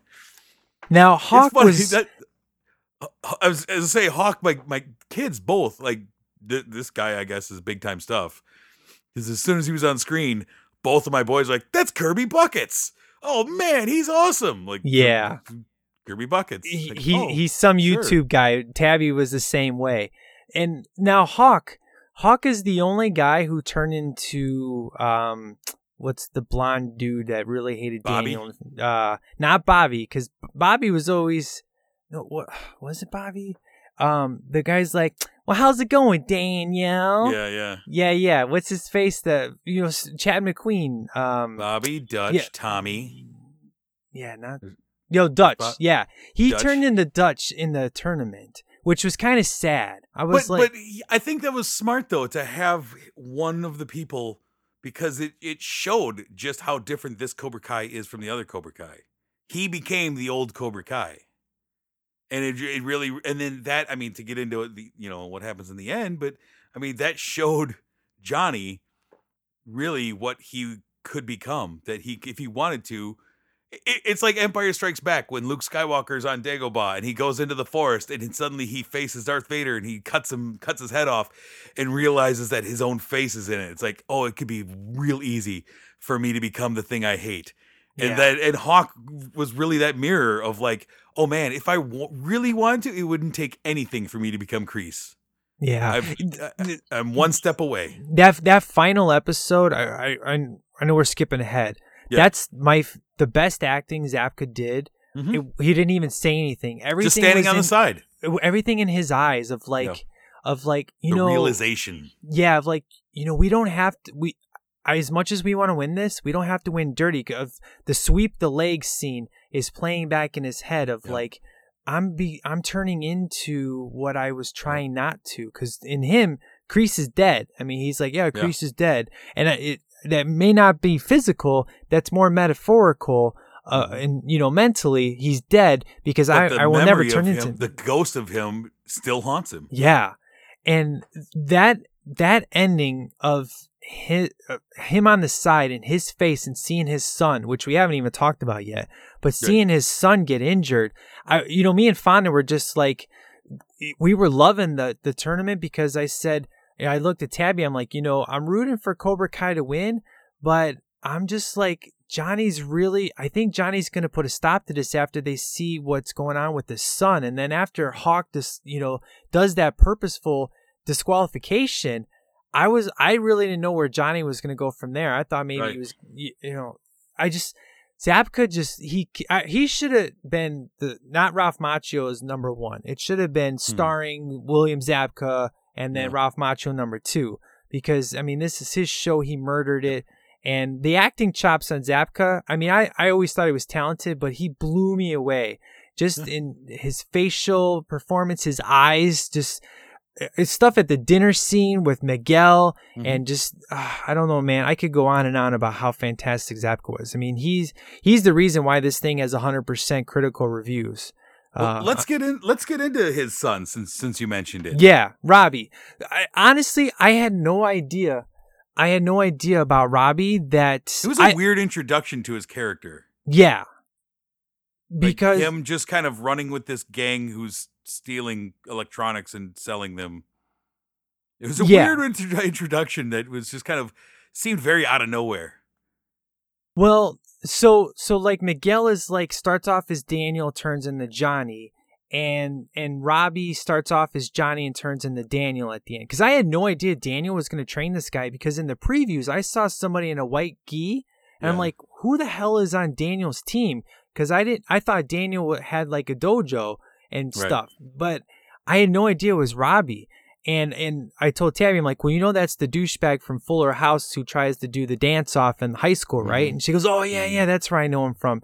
But performance wise, I really liked him. But you're right, it was weird. It's like, okay, so he hates his dad, but he's a criminal, and then I kind of feel that part isn't flushed out well. Yeah, hopefully in season 2 that goes more, because those two guys that wants to rob stuff, they're kind of left out of the story. That's kind of one of the loose ends of this show that didn't get wrapped up, unfortunately.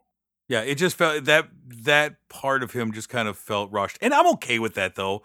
Like, I'd rather get more of the Daniel Johnny dynamic than, you know, Robbie's deal with these guys. It was weird that you introduce him with such a kind of strong moment with these guys and then just kind of like they kind of come and go, these two characters, and there's a big fight scene with them, and then it's like, okay, bye. Yeah. Like, moving on, you guys are gone now. It was weird. But you know, the dynamic between he and, obviously he's been estranged, Johnny's divorced and he hasn't seen his son. He's been a deadbeat dad for a long time. Obviously, his son's kind of just become a real degenerate, and there's a lot of. But the one thing I liked about that is that it really helped to feed into the guilt that Johnny has. You start to see the guilt that he develops as it goes along. You see how it kind of eats away at him, but he doesn't know how to fix 25 years worth of screwing up or 20 years worth of screwing up. He doesn't know. He just doesn't have the skills Yeah. to fix that. And you see that frustrates him too. Like, I wish I have tons of regret and I just don't know how to fix it. And my ex-wife won't answer the phone. And there's pieces of my life that I wish I could fix and I don't know how. And he's a huge part of it, the kid. And, the kid as an actor, I think he's whatever. He's fine. Yeah.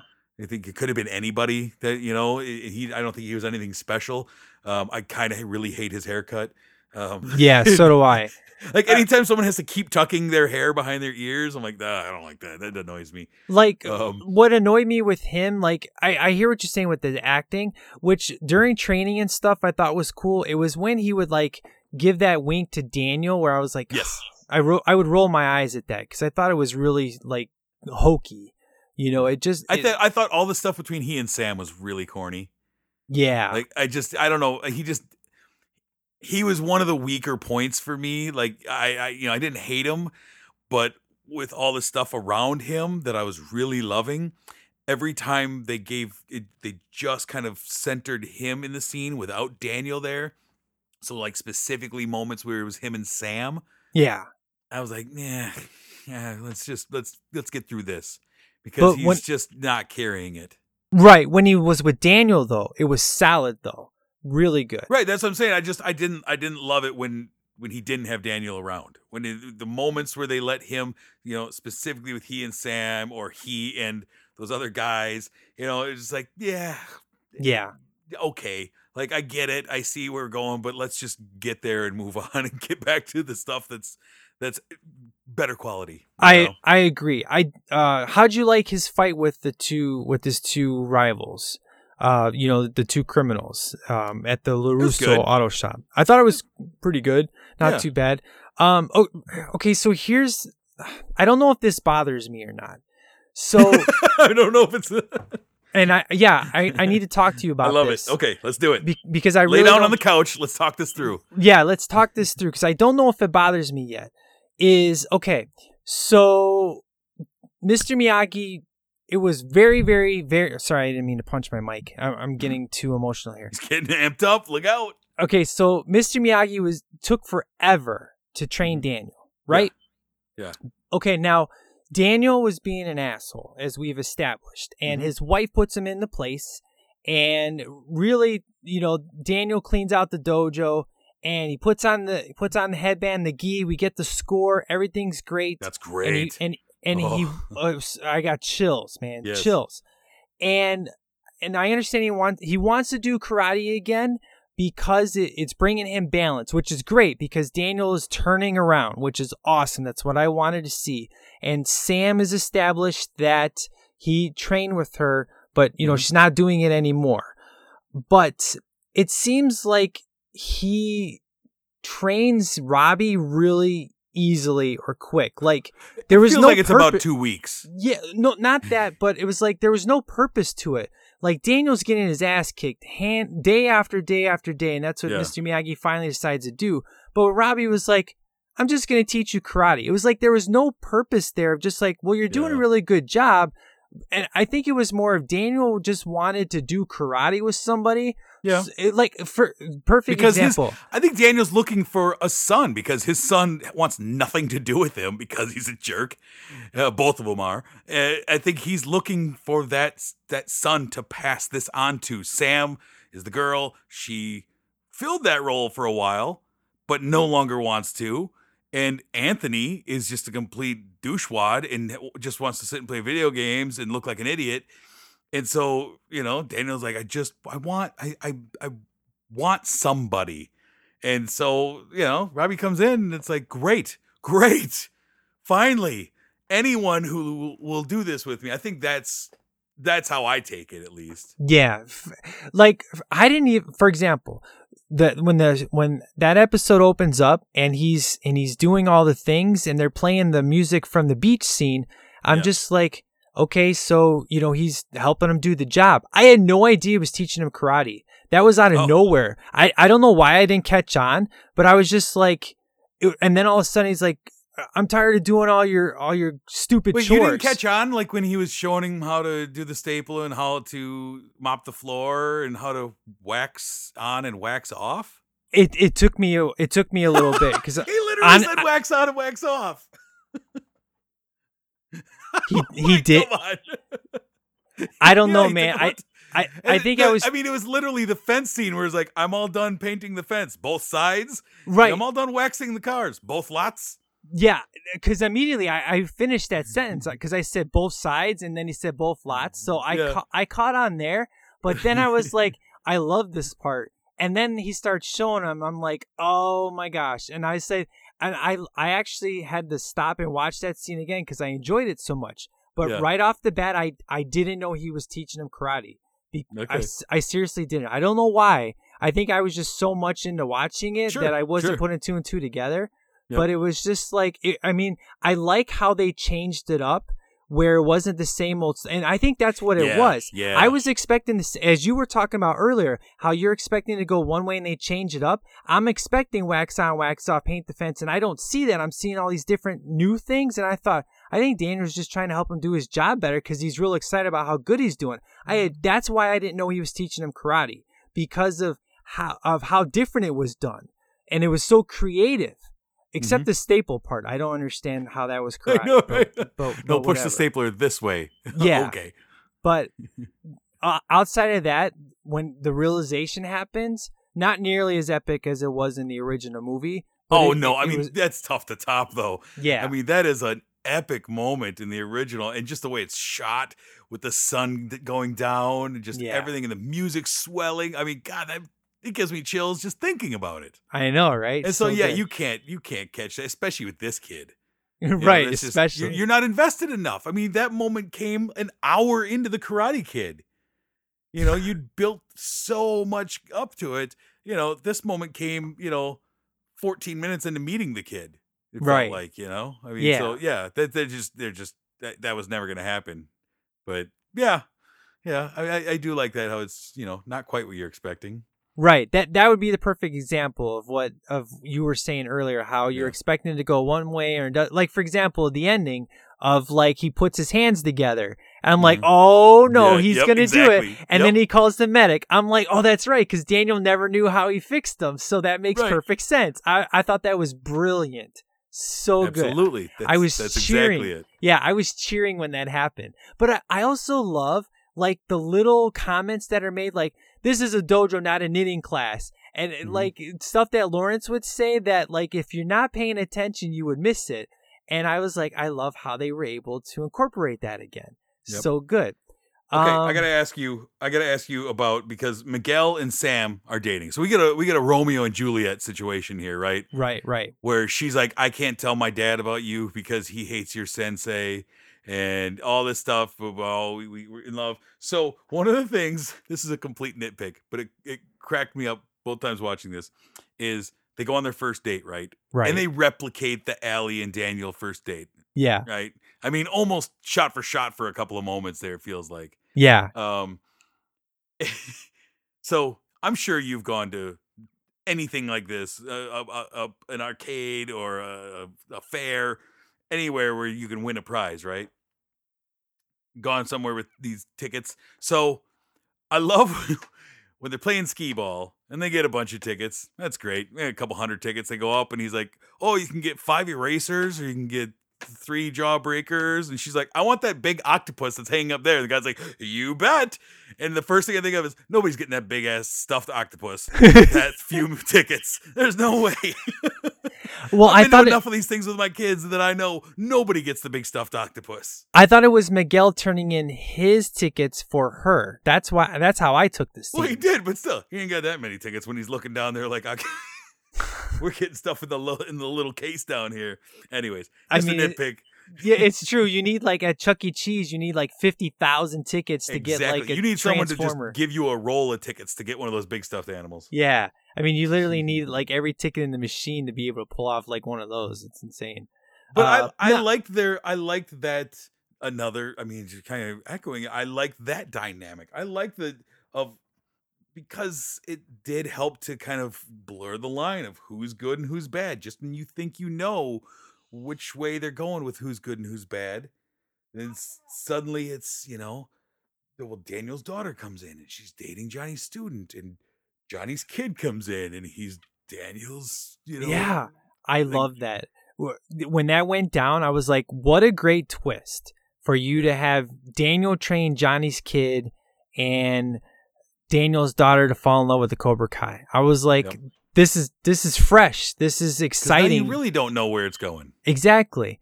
Talking about nitpicks, really the only nitpick I have in regards to musical choice, because the score 100% perfect in every moment that it was used, the original score. Fantastic.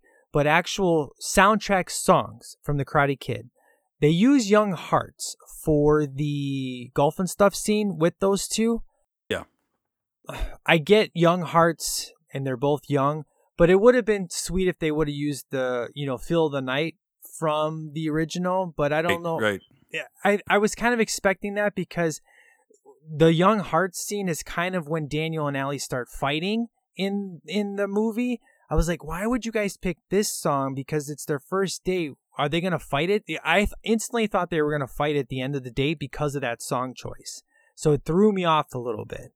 And then You're the Best, I would have liked somewhere.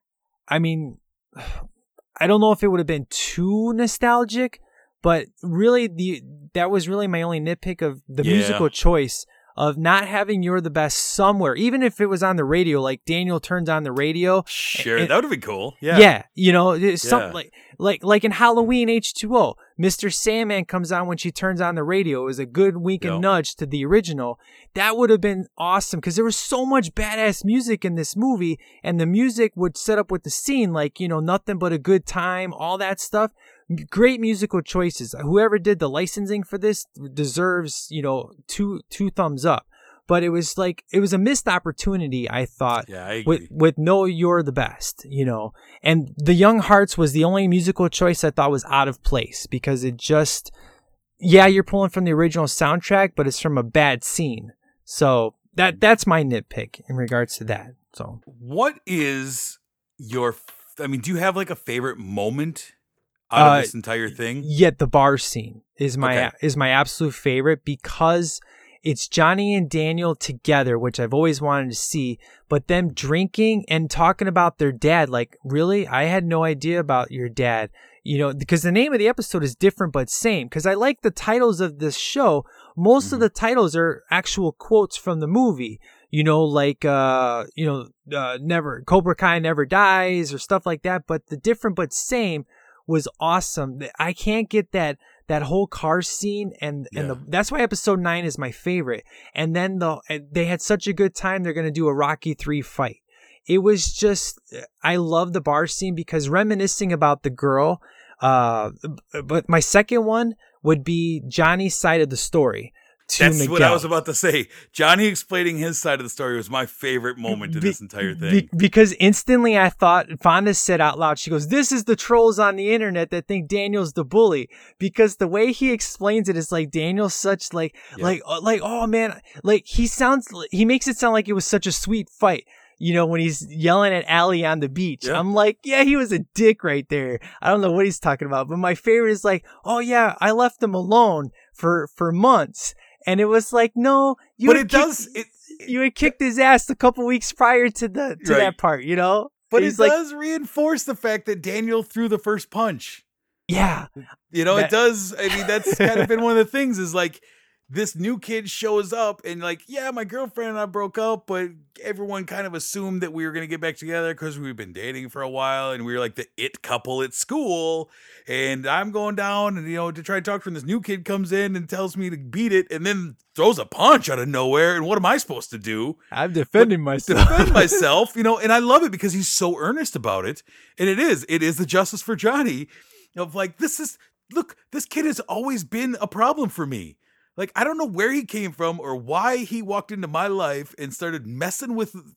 I had a good thing going, and this guy just stepped in. I hadn't seen him in a while. He douses me with water.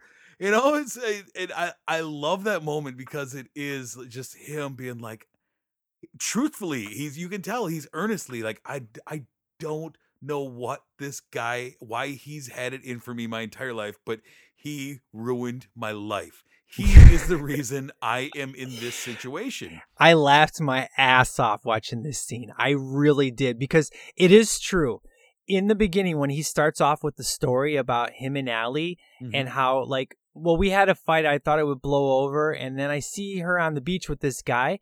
That's what I meant earlier in the review about how watching the movie now will be different for me. Sure. Yep. Because of particularly that scene of like, okay, so hearing Johnny's side of things, yeah, he stretched the truth, but some of it, you're right, was like, I don't understand. And it was the way the performance was given was so heartbreaking that I was laughing my ass off. But at the same time, every friend that I've talked to, because a bunch of my friends on Facebook, they're all like, watch the Cobra Kai show if you're a fan of the Karate Kid. It's amazing. And everybody's favorite scene, they talk about this one. This is everybody's favorite scene. It's not just you. So I kind of had a feeling it would be, but the way the story, and this is the perfect example of the flashbacks of the way that things are set up. They used it perfect. Is used 100% perfectly. And I love it. And then he's like, and he had his, I thought he was going to say evil sorcerer, like they do in the Daniel is the bully video. That's what I was expecting him to say. He was like, oh, and I thought Bobby had brain damage because he got hit. So that's what I lost it when I heard that. That's great. Tabby was crying at that scene. She could not stop rolling laughing. She's like, this is great. Oh my gosh. It was so good. And he's like, what an asshole. He's like, what a jerk. You know, Miguel is just like, he's hating the LaRussos at this point. But, it could flip-flop. That could be my favorite scene, but so could the bar scene. I don't know. I'm torn. It's, I don't know, man. There's some well-written moments in there. It's so good. One of the other things I really liked is that, you know, we talk about, obviously, Allie is brought up several times. I was a little disappointed that Elizabeth Shue didn't have at least an appearance in here. I was really hoping that she would. But Season 2. They treat a lot of the characters with reverence. Obviously, episode 4 is basically the Miyagi story. Yeah, so just good. A tribute to him, and it's so great. And like I said at the beginning, like, anytime they play his music, like I feel like I'm a kid again. Like, oh man, Mr. Miyagi, and they treat him with such reverence. And then, totally unexpectedly to me, because I didn't even know she was alive, but Mrs. LaRusso shows up. I know. So it's like, holy crap, is that really her?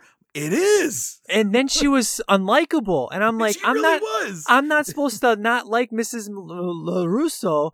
And then I was like, okay, cool. They made up. It's cool. But at first I was like, I'm not liking her now. Exactly. Yeah. I kind of wish she wasn't on the show because she's tainting my view of her from the original movie. But then it was all good. They made it corrected. But, you know, we haven't talked about her much, but Daniel's wife, she's fantastic because she sees all the BS going around. And oh my God, like when she has the best line of the whole thing, I think, when she's talking and they're about to, you know, there's the moment at the pool where they're about to square off. Yes. You know, and she has that great line where she's like, I'm not going to stand here and watch you, you know, face off with your childhood karate rival. Like, I'm going to go in and make lunch. Like, it puts it in its place. Like, yeah, this is a fight between two guys who were kids having a fight 30 years ago. It's like, you and your childhood karate rival, you can't stop talking about. Like, grow up, both of you. and Johnny's like, I could eat. That was so great. Getting back to what I talked about earlier about the purpose of Daniel's son is this scene of ketchup.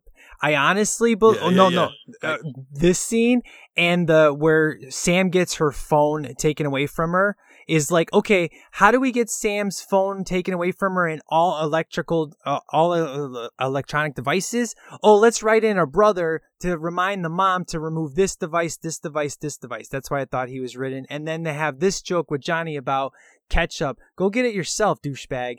And he's like, what a dick. That is the only scene that he is any tolerable in, and why I think he was written in the story is to service those two scenes. But I love Johnny with the salt. He's just throwing it down. He's just hammering it down. But one of my, in regards to food, the best scene is the Miguel sitting down with the mom and grandma and hearing about his father. And just the look of relating with him.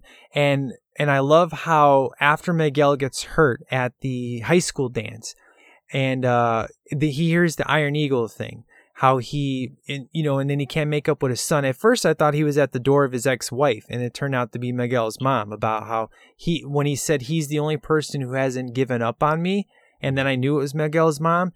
I love that because I love the chemistry of Miguel and Johnny, because Miguel changes Johnny for the good.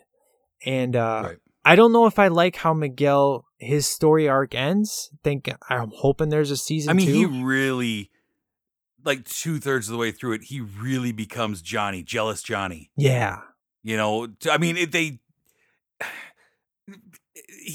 thing is, he plays both Johnny and Daniel so well. I mean, because there's the moment where he becomes the jealous Daniel from the dinner, where he sees Allie and when Johnny tries to make Daniel think that Allie's back with him, and he gets all mad. Oh, you're back, you're with this guy, and so he's playing that role.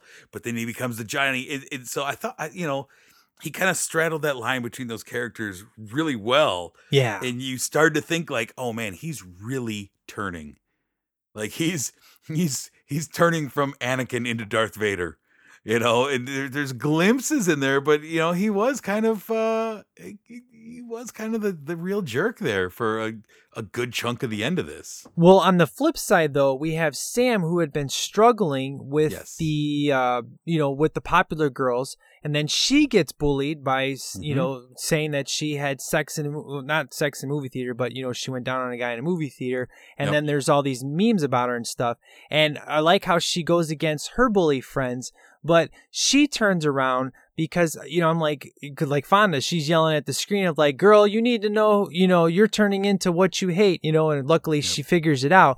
But I like that she tries to go back to her old friend and apologize and like, I'm sorry how things went down, and as much as my dad hates Cobra Kai, it would be kind of cool to hang out with you. And of course I was waiting for that flip of hers to do. And she's really I love her so much in this show. She is one of the shining lights of this show.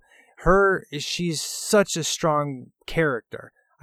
That's why Daniel, when you compare her to Daniel's son, that's why he's so worthless, because she's so fantastic in this show. Daniel's son is just a turd on a log. Yeah. It's so pointless. If I'm going to say anything completely terrible about this show, it'd be Daniel's son. It's the worst decision, worst writing decision, just period. He should have never been in this show. So wouldn't have changed a thing. I'm curious. So there was, a moment that you kind of referenced earlier when you talked about recycled footage. I think you were referencing this. So there is the one moment that's a flashback that was actually a filmed flashback of young Johnny, where he first discovers the Cobra Kai. Yeah. Right. And it's kind of like you're trying to figure out exactly who this kid is at first. And I thought there was some great little Easter eggs. Like when he first shows up to the Cobra Kai, this car comes by, parks, and a guy in a red jacket that was just like Johnny's jacket gets out. You don't see his face, but you just see a guy wearing the same red jacket walks up to the Cobra Kai, and this little kid presses his face up against the glass to see what's going on in there, and you hear Kreese, and you see a Kreese body double, marching the Cobra Kai through their orders, and he comes home and tells his dad, like, I want to join karate, and his dad's like, screw you, and that kind of sets up a little bit of, why Johnny was the way he was, and kind of explains, because the thing basically opens with 1,000-year-old Ed Asner as his dad, chastising him, but what a loser he is, and all that. What did you think of that, like, filmed flashback of little kid Johnny? Well, I mean, that was the recycled footage, was him looking in the window and hearing the dialogue from the first one. Yep. It did. I knew it was Kid Johnny because of the way it started off. The color was different. It looked older. And then riding the bike with the hair, I was like, I think that's Johnny because he's in a rich area. And then I enjoyed it because we did like his mom. We got to really see why he loved his mom so much, and kind of the abuse he got from his dad, mentally he got. But I honestly I didn't see the red jacket scene. I actually missed that because I was too busy looking at the building of the original Cobra Kai logo and stuff like that. I thought that was sweet. But I thought it was pretty sweet because, you see that Johnny, even though he was rich, he still had a hard life, and it kind of explained where he was coming from. And well, and that also, led to another great moment that kind of piggybacks off your favorite moment where Johnny and Daniel are together. And I loved it. The two of them went to Daniel's old apartment complex. Yeah. Right? They go there together and relive these memories. And I love, because then you get the cutting back and forth from the original. You see the memory of the first time he showed up in Reseda and walks in there and the pool looks like crap, and then now what it looks like, and him bringing his bike up the stairs and he's looking at his old apartment door. And I was hoping, go down to the custodian's, the maintenance man's place. I was hoping they would do that. Like, just take a peek into Miyagi's old place and be like, man, this is where it started, But Johnny explains, Daniel's like, oh yeah, you grew up rich. You had it easy. He's like, your dad was loaded. He's like, no, it was my stepdad, and it wasn't what you think. I'm not who you think I am. Right. And I like that. I thought that was really cool. I just wish they would have gone to Miyagi's place. But remember, it was closed down in part 3 though. So Daniel remembered that. That's true. So that's why Daniel wouldn't do that, because he knew that was being shut down. He had to take care. The thing that was in Miyagi's door. 3 palm trees here. Yeah, there's only 2. Well, the thing I love was Miyagi's door. When you open it and you heard the sound. Yep. That's it. Daniel's backyard. I thought that was awesome Easter egg, because most people would miss that. I caught it instantly. I'm like, oh, Mr. Miyagi stuff. So let's talk about Mr. Miyagi. Okay, the grave scene, especially number one, having the bonsai tree stuff around his grave, but the far shot of him bowing and the music. Man, that just brought tears to my eye watching. Oh yeah. That. Oh, if you love that at all, if you're invested in these characters in this movie at all, of course that's going to get you. It was really well done. Yeah, and the flashback of balance in life was just like, it was so good. And it's like, and I love how, they at the end had, like, on a regular TV show, if somebody died, they did the tribute, which was pretty sweet. Yeah. But, that was pretty awesome having that there. And I like what the gravestone said, but they really honored Mr. Miyagi so much in this. And I like the thing about how Robbie only calls him Mr. LaRusso. I thought that was, you kind of don't really catch on to that unless you're really like, oh, he only calls him Mr. LaRusso, which is pretty cool. But all the Mr. Miyagi stuff, man, was pure gold. And the music, the score that would always play all the time in the background, man, I can't get enough of that. I mean, there's a reason why this is the movie that got me in the scores. Was the Karate Kid. I mean, I cared less about any score in the world until I heard this movie, and I was like, what is this? And then people told me, well, music with no words is called a score. I'm like, wow. And I mean, it took me years to get my hands on it. Yeah. But man, it's so good. And I was disappointed Daniel didn't have the yellow car.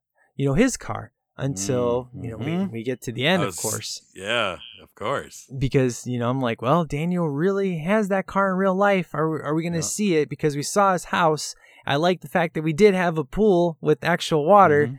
But yeah, that's the thing, though, is that I think that's why episode 9 is my favorite. It's just I finally got to see Daniel and Johnny hanging out, reminiscing, and seeing each other as, you know what, you're not really as bad as I thought you were. And, you know, we are really the same, you know, we're really the same coin. Because we both my dad, you didn't have a dad, and my dad was, you know, not there. And I don't know, man. That's why I love episode 9 so much. It's so good. Unfortunately, the ending, of course, of the, oh crap, you now find out that, oh, I've been teaching his son too, and he breaks the trophy, you know, and Yeah. When he's like, Dad, knock it off. He's like, Dad, yeah, what is going on here? Yeah. So when it comes to tournament time, though, because I did love, like you just said, I love that those moments where they were friendly to each other and they realized, like, we have a history together. And I have people like that in my life who we were kind of combative for a season in our life, and we've grown and realized that, you know what, we have a history together. It wasn't all great, but we have shared experiences and shared memories. right. And now we're grown and we can laugh about it. We can laugh about how petty and childish we were at a time, you know. And remember when I did this to really try and sabotage you? I mean, I have, you know, there are people in my life that are that way. And fortunately, those bonds have changed and not gotten worse and worse, you know. And and so, yeah, and so I love that. And it kind of irritated me, though, at the end of the film, of the series, when Daniel still seems kind of pissy with Johnny. You know, I'm like, man, you had this great thing here and this redemption for you guys. And I know you have to fight in the end. You know, these two have to fight in the end. But it was still like, you know, well, I hope you're happy. You got what you wanted. You know, you big jerk. Well, You know, like, to be fair, though, Daniel, that was the only time he said it in like a, hey, I hope you're happy you won. He wasn't being, it was one of the only times he wasn't being a jerk. he didn't say, I off to him. hope you're happy you won. He said, I hope you're happy you got what you wanted. Like, it wasn't, hey, you know, no, it was very much like, well, this is all that matters to you. I'm walking off with your son now. Obviously, the trophy is what mattered the most to you. Like that, it was just a dig. Yeah. You know, it bothered me. That, like, wait a minute. No, we'd gotten past this. What changed? Well, You know? let's talk.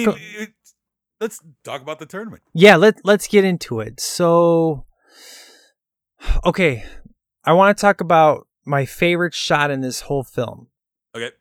My absolute favorite shot is Johnny's looking at the picture of Kreese, and it's like when Daniel starts talking how your dad isn't a bad guy, he just has a lot of demons, and they show that shot. That right there, I can forgive that whole, you know, I hope you're happy, you know, this is what you won, because of that conversation that he does have with Robbie, because he realizes the kind of person Johnny really is, that, you know what, he isn't as bad as I thought he was. He's just a guy who's trying to do what's best, that he thinks is best, just like I'm trying to do what I think is best. And he just has demons. That's why it's such a gray area of both of them are good, both of them are bad kind of thing. And I think it's because he let his son get hurt and didn't stop the team, I think is why Daniel then was pissed off at him, because of the fact of the dislocation of his shoulder. Mm-hmm. You know, that's where I think Daniel was just like, really? I'm like, we're going to let history repeat itself. But he didn't see, though, that Johnny was changing, because it was hurting Johnny as much as he was so torn, because he's done nothing but try to get these kids to want to win, to change, to not be losers. He wants them to feel what it's like to be a winner, but he also knows that things are going south and they're turning into the old Cobra Kai, and that's his son up there. But it's like his son who's also taught by Daniel instead of him. Mm-hmm. So he has all these, that's what's so fantastic about this ending, is all of his conflict Right, that exactly. he has so much, he's conflicted inside, and he's not saying a word. It's all in his eyes, and that's why it's such a fantastic performance by Zabka. Except for with the former champion while he's making his speech. He just whispers, "Punch that guy right in the face." Yeah, that was awesome. I love that. That was great because he was a jerk. I'm like, really, this guy's got to do the flips. Well, and they had, I loved it because one of the underrated moments of the original tournament is the one guy who's doing like all of the like flying roundhouse kicks and everything, who makes it to the final four and ultimately gets eliminated. But he takes out a couple Cobra Kai along the way. I always like that guy who's just kind of the Asian guy who's flipping around and stuff. And they have that kind of guy here in the white gi, doing a bunch of flips, and he's fighting Miguel. I was like, oh, okay, I get it. And, then you got the guy in the blue, his mom, like going nuts. I don't know if we needed to see that many shots of his mom on the sideline. Yeah, I know. Now, like, why are we even focusing on this lady whose son was the champ last year? Why is she getting like 5 close-ups? Yeah, that's true. Okay, because that guy, I think he was the one on the beach doing Mr. Miyagi's crane kick. Is that guy? If remember, if my memory serves right. Interesting. He was just dressed up as Mr. Miyagi, but he's the one that actually does that. I do love that the first fight, the first kick of the first fight is just, we get right out of the way. Crane kick, open the fight, the tournament, crane kick right away. I'm like, oh, okay, that's done. Yeah. But there's a point right there. So and there's multiple face kicks that are constantly given points. So I mean I can understand what you mean in regards to the 80s and vagueness and stuff, and maybe the new rules of 2018. But it was nice because for those of you who don't have the fantastic mind that you do, if you will, I can throw that in their face and say, hey, all that crane kick stuff, the Cobra Kai just proved it by all the face kicks they did in the tournament, got all the points, so you can shove it now. And then they'll be like, oh, they'll walk away from their keyboard and stuff. So at least I have some ammunition now, unless I deal with people like you, so it's okay. But I thought the tournament stuff was really good. The greatest stuff is all Johnny's emotion dealing with this. I mean, it's really great stuff. I mean, like you were saying, it's in his face. It's just him realizing what he's created and the power that he wields, and that he can, with very easily, without doing anything, he can become Kreese. Like, the kids will turn him into Kreese. Hawk and Miguel will turn him into Kreese if he lets them. Yeah. Because they want that. They start to thirst for that power because suddenly they're the opposite of what they were. They're not the bully. They can be the bullies now. And they have this power. And through it, Johnny has this power. And it's tough. I mean, because it is like he's been a loser for so long, and he's been spat on by society for so long. It could very easily be I'll show you guys. You want me to be the bad? I'll be the bad guy. I'll show you that I was the champ back then.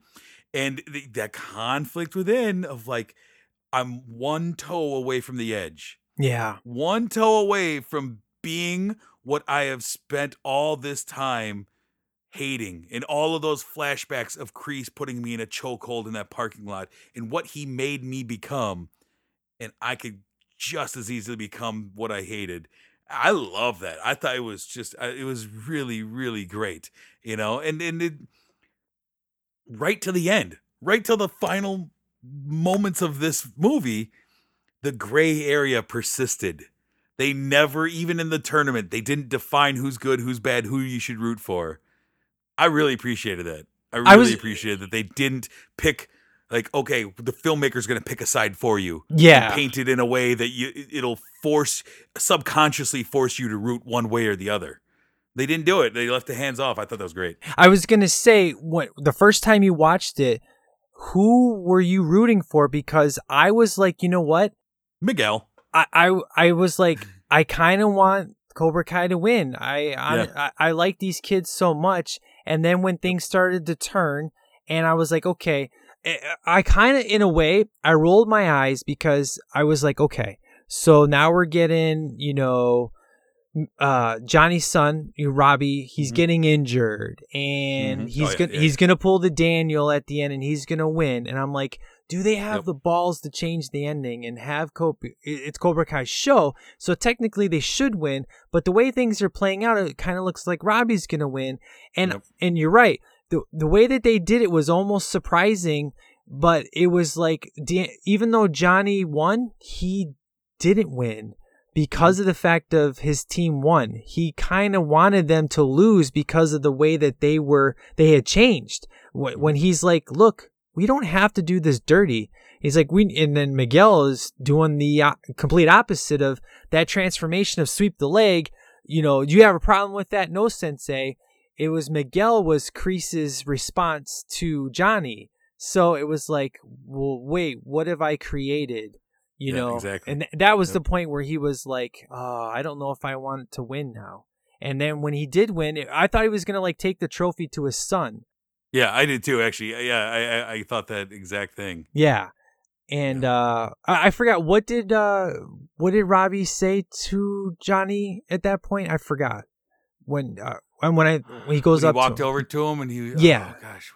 He basically said thanks. He's like, God, Johnny said something, and it was basically like, it's all good. Yeah. Was what Robbie said. Like, yeah, I can't remember the exact wording of it, but it was basically like, thanks. Yeah. Kind of left it open. There was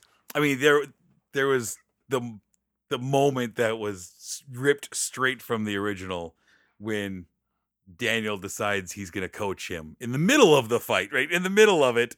And you have Sam run up just like Allie did and tell the announcer, like, Daniel's going to fight. Daniel's going to fight. Like, Daniel LaRusso's going to coach. Daniel LaRusso's going to coach. I know, that was so funny. I cracked up on that.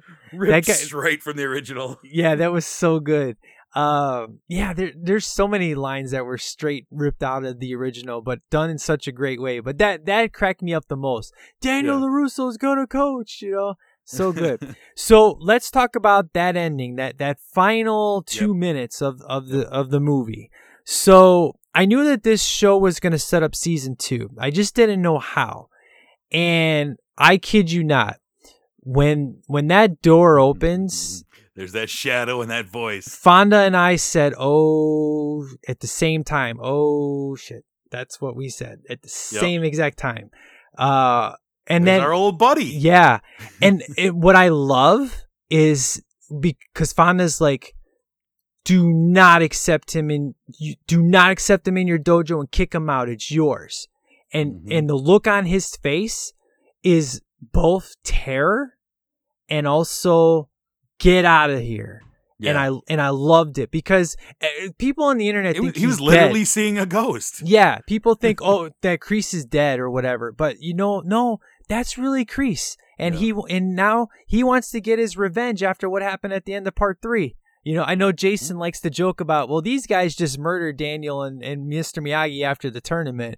Why would they just take off? Terry Silver hired some folks to take him out, but Kreese wants his revenge, and I've read some people are pissed off that, well, why would you have Kreese come back? Why would you have him come back? He's the Emperor in the Star Wars universe. Like, right. Good. Let's take him out now. Oh, right. He's terrifying. Right off the bat, I was like, I can't wait for season 2 because I can totally see Kreese being the reason why Johnny and Daniel would be like they were in the bar and see eye to eye of like, Kreese is trying to destroy everything that I've built. And, because obviously we've seen Daniel wants to reach out. He wants to continue, which I don't know. Mr. Miyagi would never want a school of right. But at the same time, you know what? He always said, you have strong root, Daniel. So this is what Daniel wants to do. He wants to pass it on, and his daughter obviously is going to be huge in part 2 or season 2, because she got in that dojo and she got the hunger back. Right. So man, I'm telling you, man, it was cool to know that they made this show very quick. They wrote it, created it, edited it, and delivered it in less than a year. So I think the turnaround time will be pretty quick, not nearly as long as a Netflix show. I think they're going to get the BS out of the way, especially if YouTube Red is making the kind of money that I think they're making on this show. Yeah, and the response they've gotten is probably way more than they've ever expected. I'm sure they weren't expecting the critical and favorable reviews they got. And if you look at the comments on YouTube, there's so much love on the first 2 episodes. And then just like, oh, I had to binge the rest. I haven't seen this much positivity on the internet in quite a long time, and it's very refreshing. I actually don't have to get into an argument with somebody for once. Right. I am curious what people thought of, because I think one of the things that everyone was hoping for was to get the Johnny and Daniel fight. Right? I mean, to finally get them to actually square off. And I can see a scenario with the second season where it is Kreese manipulating Johnny into getting that fight, into finally having those two square off again. I can see a way where he just manipulates things and pulls strings to make these things happen. That ultimately leads to that. I think that's a big thing that, fans would love to see. With these writers, I trust anything they do now. This show, this movie, fantastic, man. Absolutely. Oh man, I've been talking about this with other people, in the last couple of days, and people come and ask, what do you think of it so far, and blah blah blah, and I'm just, I have my minor issues with it, but more than anything is I'm just really impressed with the quality of the storytelling in here. And I'm just really pleasantly surprised by how much I enjoyed it. I knew I was going to enjoy it, but there's always things, and we've talked about this in the past with other things. Something that's so beloved, I'm always afraid of it tarnishing something that I love, or almost mocking something that I love, or changing it, just not living up to it. And so this, I'm really looking forward to it. Everything I see is look great. But there's also a part of me that shields my heart from this, Mm-hmm. It says, just don't get hurt again, and I'm just it's so refreshing to have something like this turn out so amazing, something that I love, and something that it's something that I can revisit, and it's part of the universe, and you don't have to excuse it for any reason. Right. It doesn't have to be like the Star Wars prequels. We're like, yeah, it's a thing, but yeah, I wouldn't recommend it, or, this or that. You don't have to excuse it. You don't have to say, oh, well, yeah, I mean, it was a YouTube series, so that's why it lacks in quality. They got the guys together, but it was just a YouTube thing, so that's why it's kind of blah. It's none of that. It's so refreshing to have that. I'm so happy that you don't have to make excuses for this. Right. I agree 100%. And I honestly can see, I can see Terry Silver and Mike Barnes coming in this and actually being written well, because when Johnny's in the beginning, you're firing me over that bitch, Mike. I thought that was Mike Barnes, Yeah.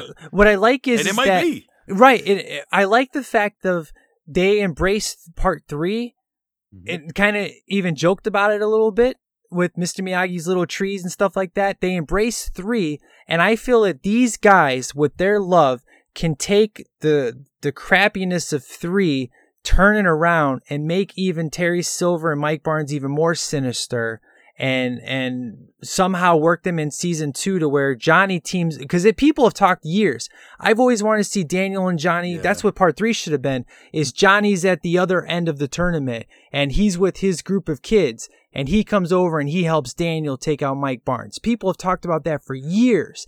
I would love it if they could pull off the impossible and make me enjoy 3 more by writing that so well. Yeah. That it fixes some of my massive issues with 3. Right. These guys can do it.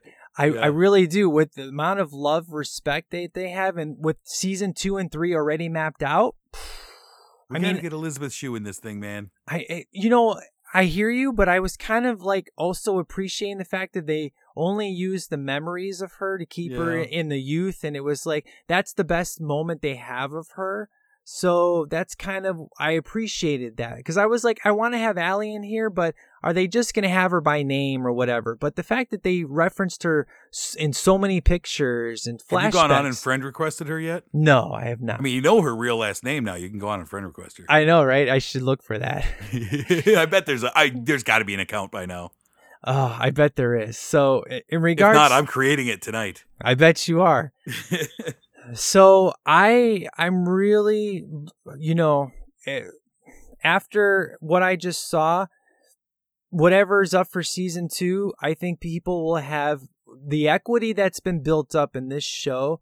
I think we'll do season 2. We'll do gangbusters, like how Christopher Nolan built up the Batman Begins so much that The Dark Knight just blew up. It's like, I feel like that this was Batman Begins and that The Dark Knight is just upon us, if you will. So I don't know, man. This movie is fantastic. And I like the fact that it, I think it's the true part 3, but I like the fact that it's also in, part 4. So I love this movie. I think it's fantastic. I told everybody, I said that, I may break the rules a little bit for being considered a TV show, but this is my favorite movie of 2018. Like, it's 5 hours long and I love it. So, yeah.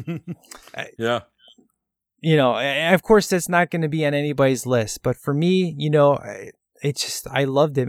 This is my this is me, man. This is what I love. I mean, I never thought I'd ever get anything in the Karate Kid universe original, and not having Mr. Miyagi, I was always like, how the hell is that going to play out? But his spirit was there the whole time, and it's in such great hands. Just like I feel like this Halloween movie coming up is in great hands, and I doubt it'll be nearly as successful as this.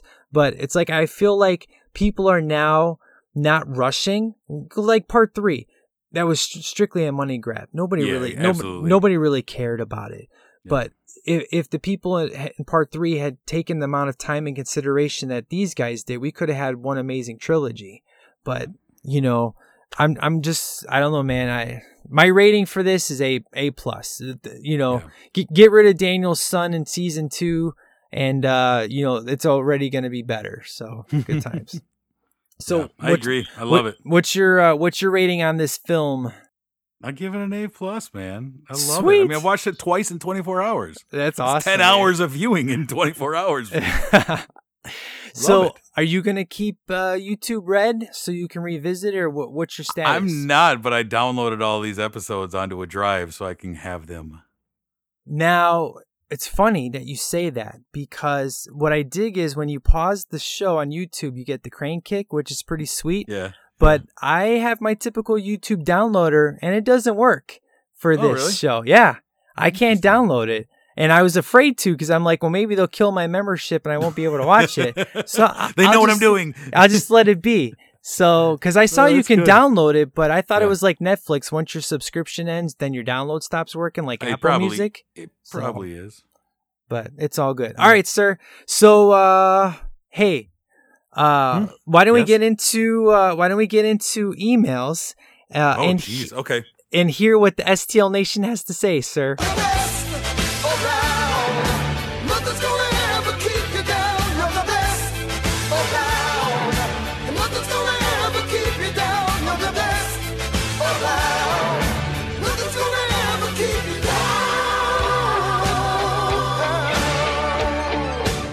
So it's perfect that you are on, because we got a new emailer, sir.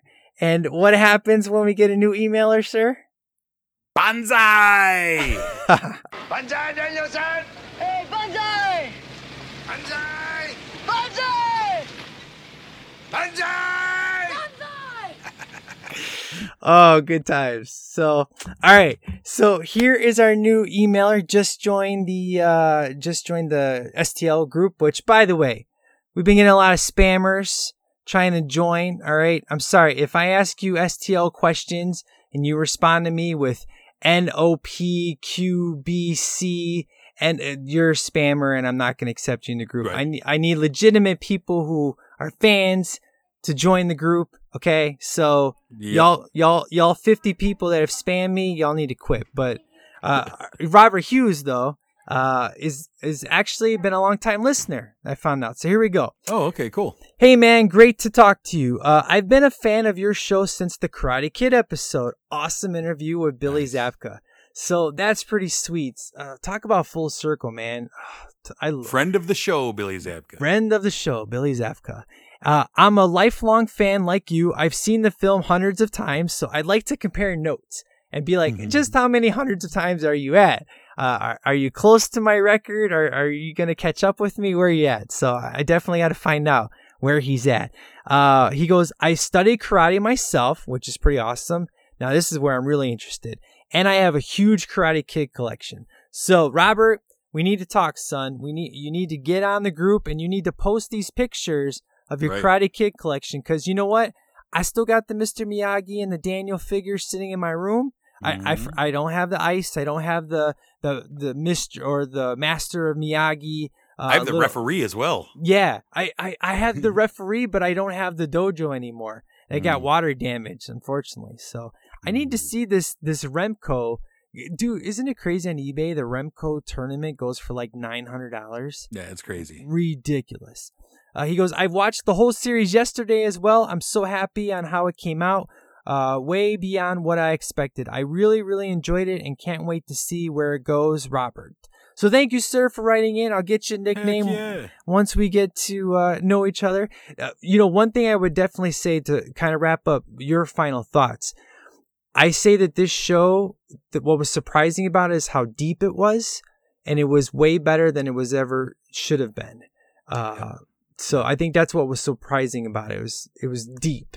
So good times. All right.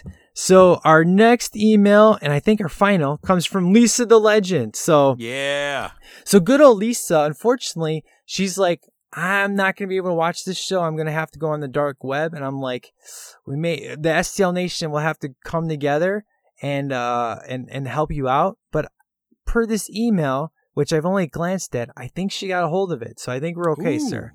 So dark web comes through. I know, right? So, hey, y'all, I'm so excited for this. I was right on board watching every trailer and teaser I could. Then it finally gets released, and I have to sit around and wait. Of course, Canada gets the short end of the stick with TV shows, and this is no exception. Although I was able to get the first two, and then, well, since I have friends, I found the rest. I am only starting episode 5, but it goes so fast.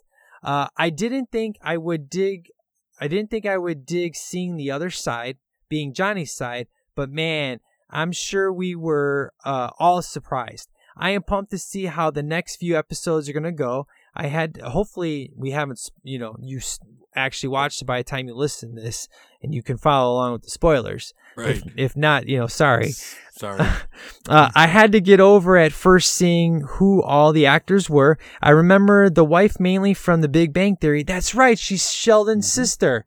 Oh my God. And Johnny's son from the new Fuller House.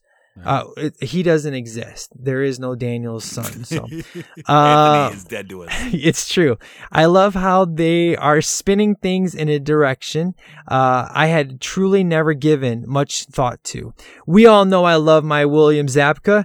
He is shining so bright in this. He isn't a sucker for a hard luck story, but I adore... who isn't a sucker for a hard luck story, but I adore it's realistic and not just something made for TV. Life isn't always about the fun and good times. I think that's where the writers really hit their mark.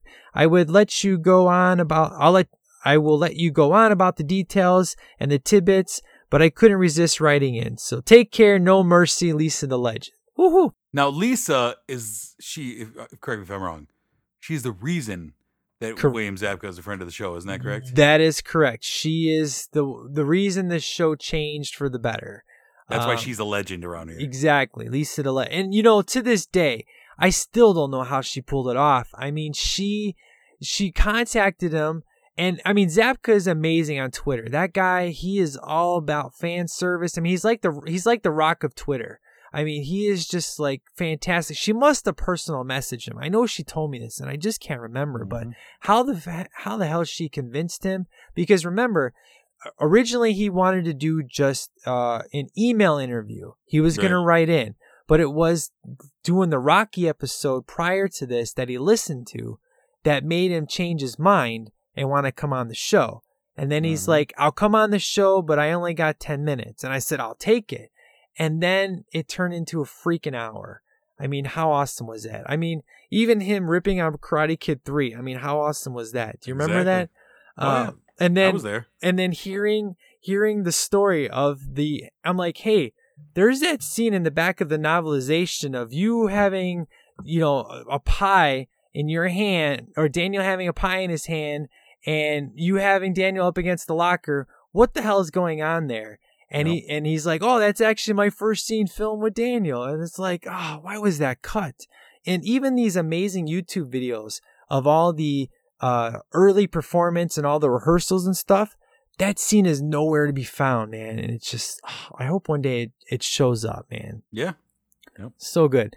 So, dude, it's Karate Kid episode, so there ain't going to be no music spotlight. I got to play some music from the Karate Kid. Maybe the Cobra Kai song, Back in the Game, because that song's pretty sweet. It's pretty awesome. But absolutely, man, I had a blast, dude. I'm so glad we got together so fast. I mean, I had no idea we were going to get together the same week, but it's so awesome. And then, of course, I got Time Traveling Peter that I reached out to, and he's going to do a full-blown episode by episode on his podcast, but that's going to be like part 2 Cobra Kai review. So we got our review, and then me and him are going to get together. So it's going to be Cobra Kai heaven, man. And, man, I'm going to have to go buy a Cobra Kai shirt now because I always said I wouldn't, but just like, I love like that scene of, that's a cool snake. He's like, it's a cobra, Oh, Cobra K. Cobra K. There's so many awesome jokes in this. Like, you were going to get, what did Miguel say to Johnny about getting the dojo fixed? And he's like, you were going to advertise, right? And he's like, yeah, duh. And just that look on his face of like, that's a great idea. Exactly. And how cool was it finding out about the headband that he got it from Allie? Oh, I was going to mention that. Yeah. That when he told that story about Allie and like, I gave her this jelly bracelet. She gave me the headband I wear. I love that. That changed a lot for me. Yeah.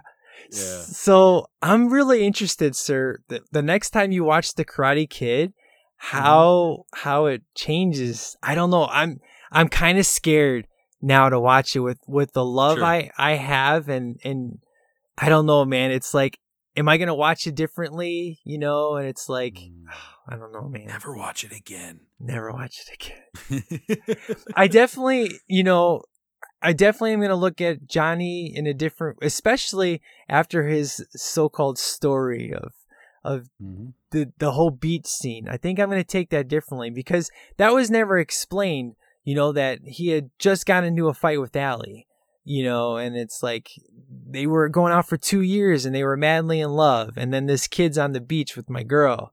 So I don't know, man. It's going to be interesting. Some punk from New Jersey. I'm going to have to report on that. So, what are we doing next? What do you think? Do we have any idea? Oh man, put a vote up. It's too bad. What a missed opportunity that Solo, Han's, the Star Wars story didn't come out today. What a missed opportunity with May the 4th. That No Retreat, No Surrender just had its anniversary, and I was like, what a missed opportunity that we didn't do that movie on the anniversary date. I was thinking about that, but nobody likes that movie anyways, right? No, they don't. No, for good reason. I had a lot of fun with Roadhouse. Do we have a good guilty pleasure that we need to defend? I don't know. I think it's time for an STL poll. We haven't had one in a little while. Yeah, that's it. Throw up a handful of movies and see what shakes out. And you were right that with the Roadhouse episode, you said now that the bluff has been called, that the STL Nation would write in on the next episode when I said I would. It actually, you were right. It worked. So now when we're back on board. We're back on board. It's sweet. It's like I think I had like 2 episodes last month. With the STL Underground Hour episode and then our episode together. So it's like I'm on a roll, man. This is sweet. So And to report, Tabby had a great time watching this show. She's at actually Avengers right now. Nice. It's funny. Speaking of Avengers, Fonda and I watched it. Asked me in a year how I felt about it, and then I'll tell you. But she loves Guardians of the Galaxy, and she wanted to know how it ended. I'm like, really? You want me to tell you the ending? And I did. We did. Me and Fonda did the whole ending, explain it, and then she's like, "Okay, so everybody at school is talking about it. I want to go see it." I'm like, "Why the hell would you do that? You've only seen one of 18 movies." And so she did a crash course of the Marvel films, even though she knows exactly what's going to happen in Infinity War. She went to the movies tonight so she could go check it out. And so yeah. What's your favorite Marvel movie, real quick? Because my wine glass is empty. So what's your favorite Marvel movie? I'm going with Winter Soldier still. Okay, all right. What about you? Mine is always torn between Winter Soldier or First Avenger. Both Captain America movies are my favorites, but yeah, I'm always curious where people land on that because it kind of says something about you by your choices. Right, exactly. I mean, who would I always say this, that I love DC so much, and I've never cared about Marvel, but I love the Marvel movies. They made me care about these characters, and I well done movies. I could give a rip about the comics. I'll never watch a Marvel movie and then I need to go look at the comics or watch the cartoons. I love the movies. And who would have thought that Captain America, who I thought was one of the lamest superheroes ever, would be such a badass? And the moment he shows up on the screen in Infinity War, I'm like cheering. I'm like, that's my boy. I love that guy. I love the first Avenger, which is weird because I don't really like time old school movies, that take place like that. Period pieces. Yeah. Exactly. I'm not like Halloween, especially, is my favorite period piece, if you will. But I'm not a big fan, but Captain America was just like, wow, this movie's so good. Winter Soldier's that's like the Dark Knight of the freaking Marvel movies. It's an espionage movie that just happens to have Captain America in it. Just like Dark Knight is a crime drama that just happens to have Batman and Joker in it. So Winter Soldier, and it's the Russo brothers Infinity War. Yeah. I mean, that movie deserves the $800 billion it made in three days. Yeah. In regard, I know you probably haven't given your thoughts on Infinity War yet. I'm sure that's upcoming for you and your upcoming reviews and stuff. It came out today. Our review came out today. What did you rate Infinity War? I gave it 5 stars. I freaking love that movie. The second time I saw it, I loved it even more than the first time, and I'm seeing it again. We have our big shindig showing it tomorrow as we're recording, and there's so much, and I don't want to get into it, but there's so much I love about that movie. One of these days, there wasn't anything I only missed 2 movies. I missed Spider-Man: Homecoming because I didn't like the new Spider-Man and I didn't want to get invested, but I now want to watch Homecoming. And let me just say this without giving anything away, that the ending has Spider-Man at the very end of the movie, and his performance is by far my favorite scene in the whole entire movie and has stayed with me for days. And it is why I now want to go watch Homecoming. And it is by far my favorite scene of Infinity War. It was just, I cared so much about a guy I could give 2 rips about. And awesome. Infinity War stuck with me I loved it. I thought it was great. And but I missed Black Panther and Homecoming. I didn't see those 2. So I watched the 15-minute video of the Avengers, Infinity War stones, everything you need to know about the movie, recap and stuff. So that was nice. And I missed Doctor Strange, but now I want to see his movie because he was badass in this movie. I need this. I need part 2 real quick. But this movie, man, the movie we just talked about, it's the movie that I made a post on Facebook. People waited 10 years for this Marvel movie. I've waited 34 years for this one, and this movie delivered on everything. So. Great capper. time. So, That's it. so yeah, we'll put up a poll. And if you guys want to write in, feel free to do so. stlpodcast@gmail.com. Give us your thoughts and opinions. But the best thing to do is go in the group so we can continue this discussion. So we can really get into if we missed anything, because God, there's so much content in this movie. I'm sure we missed stuff people are pissed at us about forgetting. So get in the group. Let's talk about it. And, we'll put up a poll for the next movie. You and I, we seem to have our schedules aligning more and more, which is pretty sweet. So looking forward to it. And I'll leave you guys with music. It'll be some Karate Kid related. I don't know what it'll be yet. So, yeah, what a shock, right? So you got anything to say, sir, before we sign off?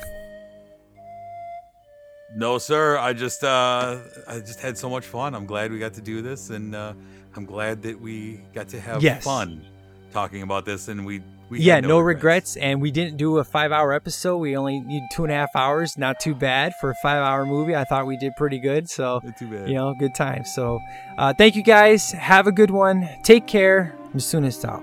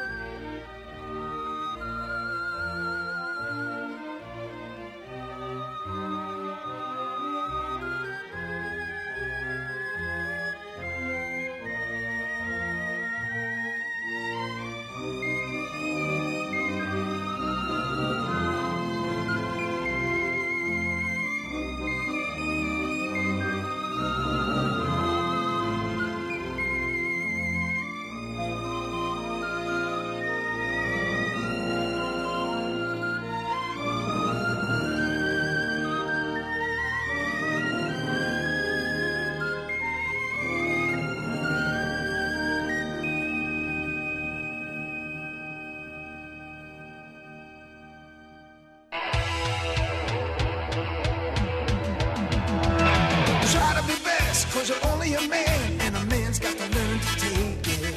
Try to believe, though the going gets rough, that you gotta hang tough to make it. History repeats itself, try and you succeed. Never doubt that you're the one, and you can have your dream. You're the best around, nothing's gonna ever keep you down. You're the best around, and nothing's gonna ever keep you down. You're the best around, nothing's gonna ever keep you down.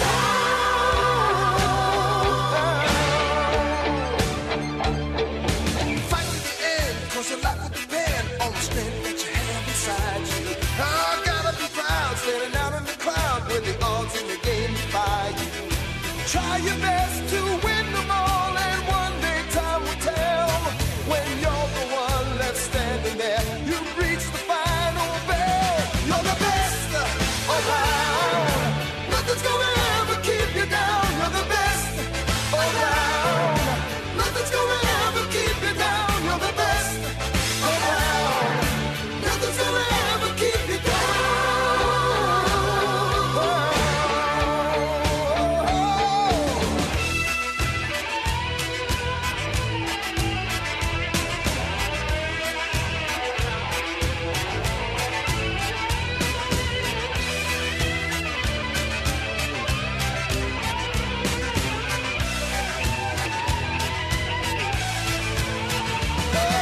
best around, nothing's gonna ever keep you down. You're the best around, nothing's gonna ever keep you down. You're the best around, nothing's gonna ever keep you down.